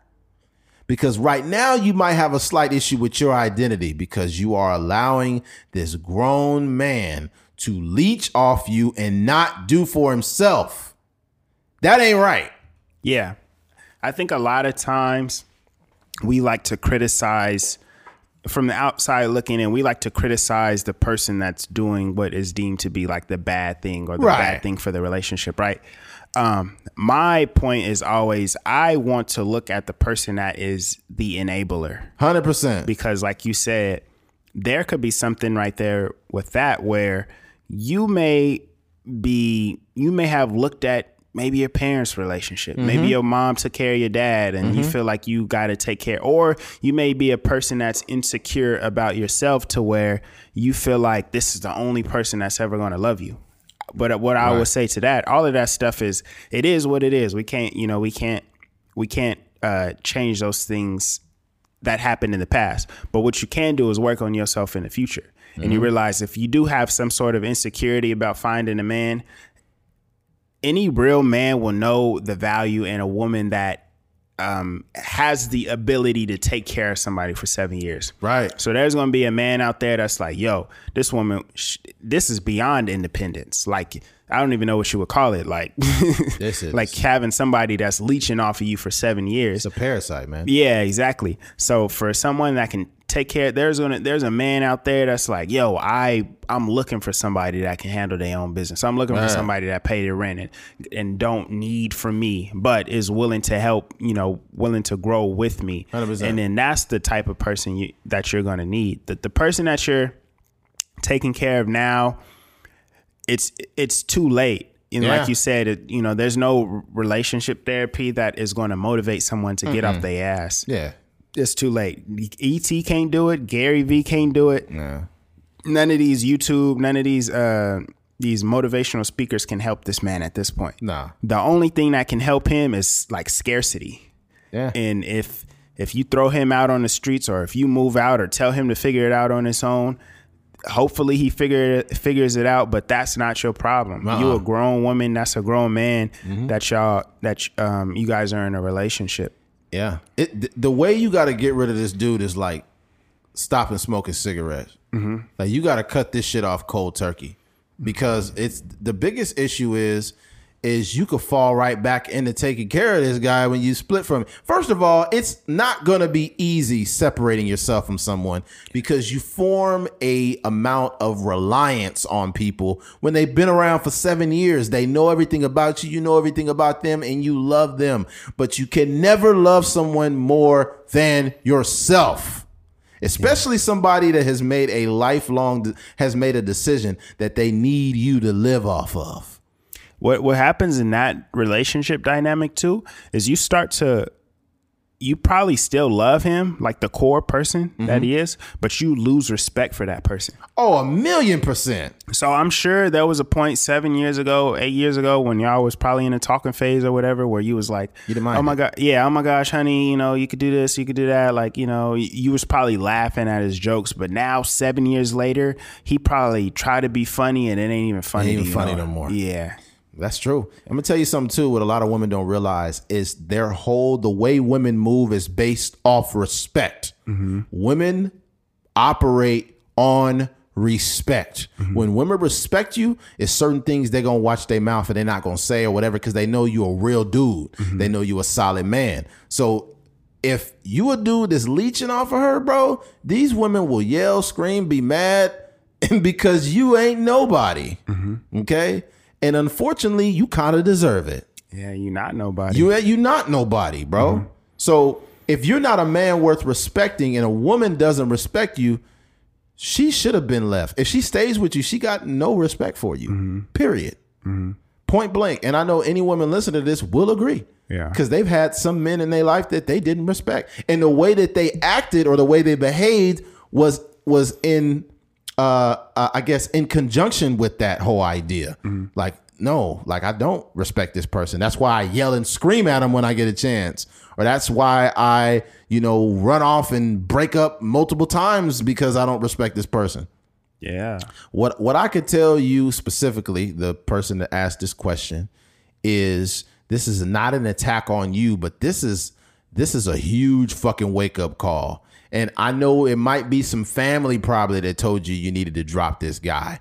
It might have been some friend that you had at work or somebody you might know that told you, this is not right what he's doing. But I'm here to tell you, as a man who's done the work on himself, Keith, who is doing the work and has done the work on himself, as men, this is inexcusable. Period. As a man, you should want more for yourself. Yeah. Period. Forget about everybody else and wanting to do good for everybody. You should want more for you as a man. Yeah. And if you don't want more for yourself, why the fuck are you in any relationship? It's some dudes out there that's like, oh man, these girls ain't no good, this and that. Oh man, I'm tired of this. Why are you worried about a woman when you ain't got a job? Yes. Why are you worried about a woman when you ain't got a car? Why are you worried about a woman when you're an alcoholic? Why are you worried about a woman when you want to just leech off of them? How about you be a better man fucking first, right? Yeah. And these are the same people that be getting girls pregnant. Yeah. Yeah. Yeah. You got the nerve to put a naked dick in a woman and get her pregnant. You can't even provide for the baby. You don't got no value. All you got is dick. Yeah. You got nothing. You got nothing. Right? It's crazy when you think about how many, like when you're a multifaceted man and you've worked for it, and it's not like you want to be bragging, but you can hold a conversation, you're probably funny, you know how to fuck. You got a good job, things of that nature. When you're a multifaceted man who has done the work on himself, then it makes sense for you to expect a certain type of woman to come around. But when you got nothing, bro, this dude is winning, dude. I will say that, it's going to be a difficult breakup. And I genuinely hope you do break up with this dude. Seriously. It's going to be a difficult breakup, but for him, it may be the thing he needed. He's so comfortable right now, living in the space that he's living in. He probably ain't applied for a job in 4 or 5 years, chilling. He already know how much money you bringing home. He know if he asks you for $20 to go get whatever, go to the store, go hang out with the fellas or whatever, he knows you gonna give it to him. But if you cut all that off, like you said, like Eddie said, cut him off cold turkey, he gonna have to figure out life. That's gonna be the motivation he needs to go. Maybe he get a little fast food job, work at Walmart, whatever. Maybe he post a picture on Instagram quoting ET or whatever the case may be. That's the motivation he need, because he don't got nothing else to fall back on. Yeah, nothing. Let me tell you something else too. I think it's important to have a plan. So it's not going to happen tomorrow. You're going to have to get the courage to eventually move on from this situation. Yeah. But what I will say is have a plan to better yourself. Now, I don't know you personally, but what I will say is we all need work, and we've all done the work, and we're all still doing the work, right? If it means going and getting a new hairstyle, going to the gym, getting your body the best you've ever made it before for yourself, making more money, self-help books, therapy, all the shit to make you a better woman, do it. Do it, because there's some man out there that will appreciate that, right? But fuck the man, though. Fuck the dude, not literally, but fuck men. Do this shit for you. If you've been in a relationship this long, your objective is not to be in another relationship. Your objective should be to self-improve. And then when you finally able to go out into the world, your idea of a man is going to greatly change because you moved on from this grown man child, and you're going to start to see what a decent human being and a decent man is and what he brings to the table. whether it's from women or men, you gotta be willing to. Every relationship should be symbiotic, right? You should not be out in the world and all you got is dick. Basically, all this dude got is dick. And what's fucked up is if you've been with somebody this long, I'm not trying to get into your sex life, but sex can't be great with a motherfucker. Women have great sex with men because of how they feel about him. Yeah. How they respect him, who he is. So when they're having sex with you, they're having sex with somebody they respect. But how can sex even be with a man you don't respect? Enjoyable. Yeah. How is it enjoyable? On an emotional level. Maybe he actually pounding your back out. Right. But on an emotional level. I don't have any money. I'm a broke ass nigga. This is broke dick.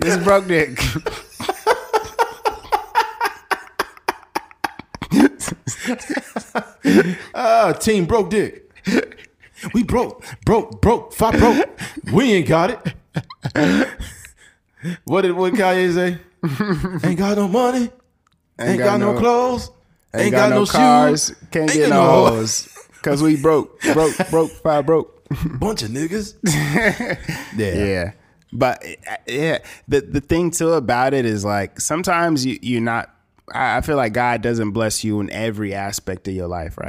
Right. So the person that lacks motivation could just have the best dick in the world for that woman. Who knows? But yeah, you never know. I don't know, but it would be odd for me to really believe because I don't think women, for the most part, operate based off of that. Just I think like strictly physical. Just strictly. There has to be some level of attraction. There's something about this man that's causing them to really like him. I think in this situation with her, it's more or less she's turned into like a mom almost. Yeah. So she has this motherly, this nurturing type attitude towards this dude. She may have switched the way she's thinking about the relationship to where she's like, this is strictly physical. Like, you know, I don't have this, like this emotional connection when we have, you know, when we're intimate, but I need to get my rocks off because this nigga is getting on my nerves. Like he just sitting on his ass all day. And anybody that would sit there and not really do anything, they probably got a shitload of excuses.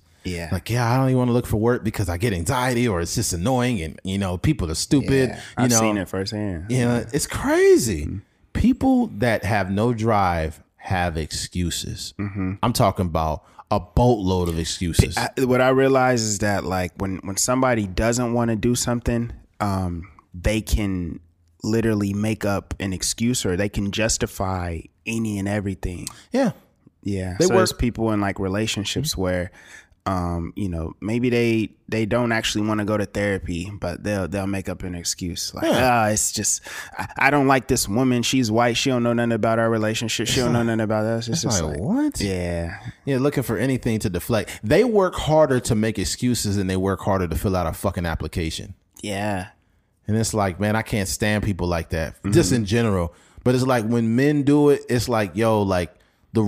Being a man is not easy from a sense of, you know, there's certain things that is expected of you, this and that, but at the same time, dog, it's the shit you should want for yourself. And I've been through so much shit in my life. When I see a man that's trying to literally legitimize their excuses, I want to just slap him right across the face.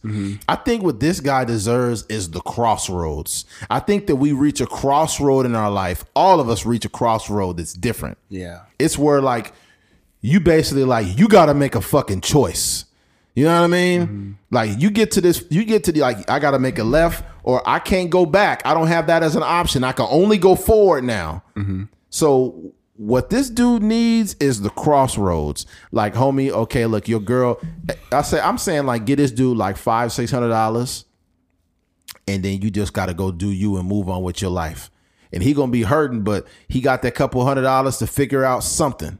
I don't know what the fuck he gonna do, but you got your life ahead of you. You 30 years old, you're still very young, but imagine not being able to figure out that you need to leave this dude till you 35, till you 38. Yeah. He stole all your best years from you and you allowed it. Yeah. You 30 years old, you can still have a family, you can still find a husband. but you got to cut this. You got to cut this shit cut off. This, these loose ends. Because I'm gonna tell you a problem too. Is a lot of women in general, is they may meet solid dudes, but it's men like this that they had in their past that they still trying to shake this motherfucker while they actually meet a good man. Mm-hmm. So the dude that's got history with you that has an imprint, that's why we brought up an imprint. Mm-hmm. A man that has had an imprint on you and he wasn't even a good man, you will fuck off a good relationship because this clown from your past. Mm-hmm. So when you cut this dude off, he gotta fucking go. Yeah. I'm talking about this motherfucker needs to go. Yeah. Like, it's going to get to the point where you need to change your number because he's going to be like, I need you. I want you back. I need you so bad. Why are you doing this to me? Mm-hmm. And you going to fucking fall for it. Yeah, I kind of going back to the point that I made about like that being his motivation. Right. I've seen like in films and stuff, and obviously it's just a movie, but in films and TV shows and in real life where the person...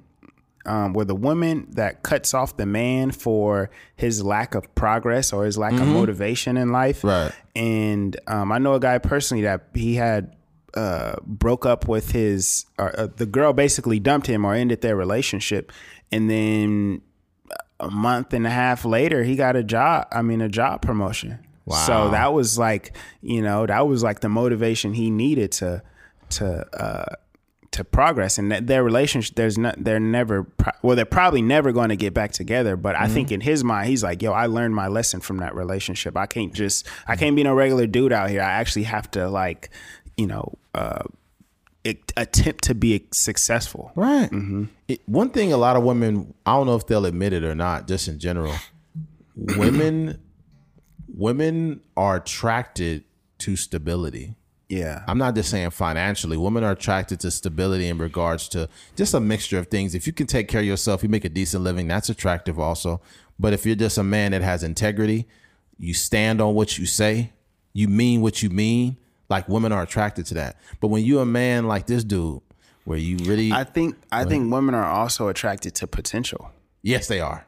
And I don't know this dude, but... he might have been the type of person like, yo, I'm gonna get this business off the ground. I'm gonna do this. I'm gonna go back to school. He's I'm a doer. Yeah, I'm a doer. Mm-hmm. Yeah, and then in the back of your mind, it's justifying your reason for staying. Mm-hmm. When in actuality, potential without work is nothing. Yeah, potential without. Go ahead.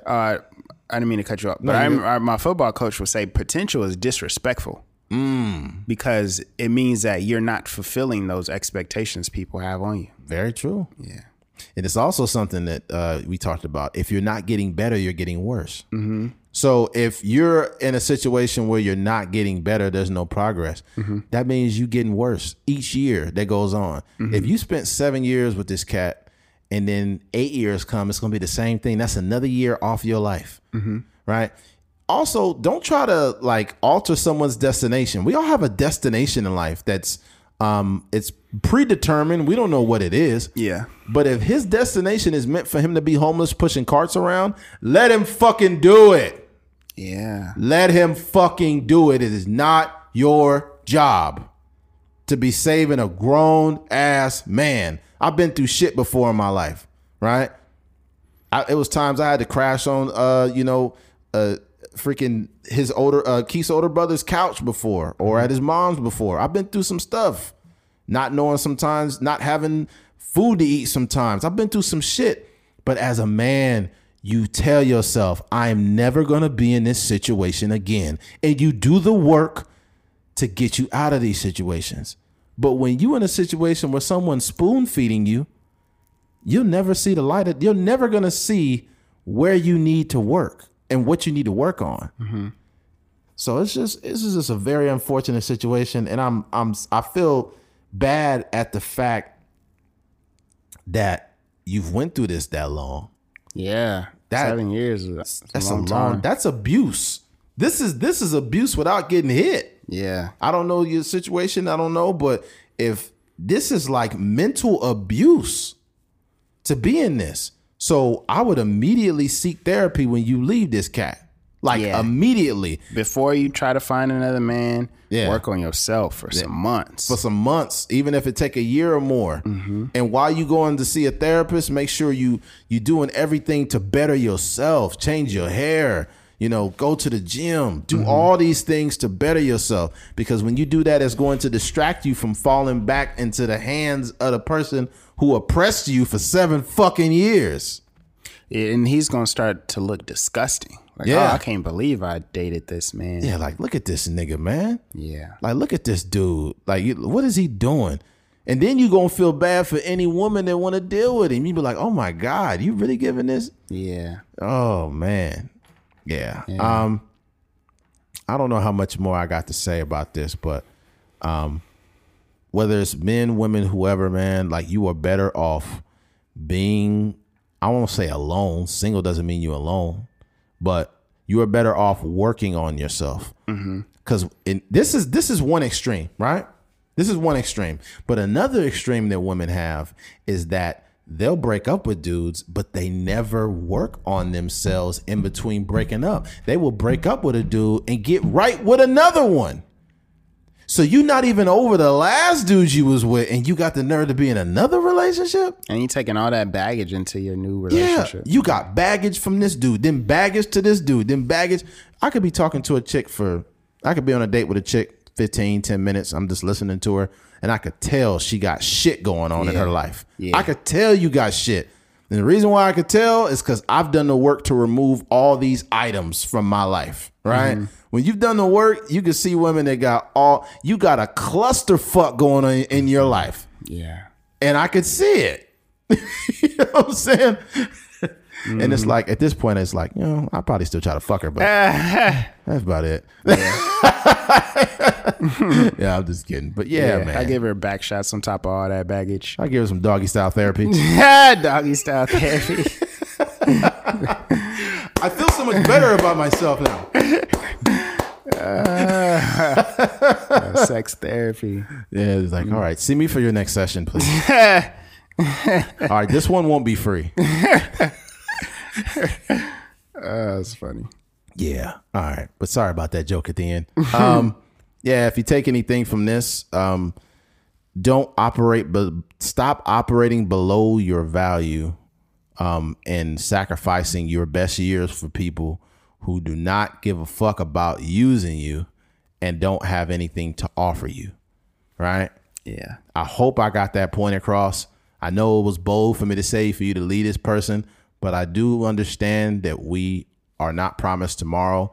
Do you want to go out of this world not genuinely being happy, even if it's on your own or with a man who genuinely is doing the most for himself and for you? Yeah. So, I know for a fact you're going to feel much, maybe not immediately, but in the long run, you're going to feel much better about coming home and not seeing a nigga just sitting on a couch eating potato chips. Oh, my God. You're going to feel much better when you got to pay your bills and you ain't got to worry about giving some nigga an allowance. Oh, my God. So all that stress that, is probably built in your life. You may be snapping on people at work. It may be materializing in different facets of your life. But all that is going to be removed and you're going to be walking around with a smile on your face. Oh, yeah. Yeah. All right. And then especially it's going to get, and I'm not trying to get too deep, but it's really going to be good when you did the work on yourself and you go out and then you actually find somebody you attracted to, that's cool, and then you have really good sex for the first time outside of that. Now that dude is completely erased. Rich nigga dick. Yeah, it's going to be a dude with a Jaguar hitting it from the back. A nigga with a Range Rover bending you over. With a Range Rover bending you over. Ooh, hey, it's better to have a nigga with a Range Rover than a nigga with a shopping cart, please. Oh man. Oh man. Crazy. Well, we'll end it there, man. Yeah. If you made it to the end of this episode, thank you for listening. Thank you for listening to the Trucker's Mind Podcast. I'm Eddie McGee. It's your boy K Fings. We out of here. Peace.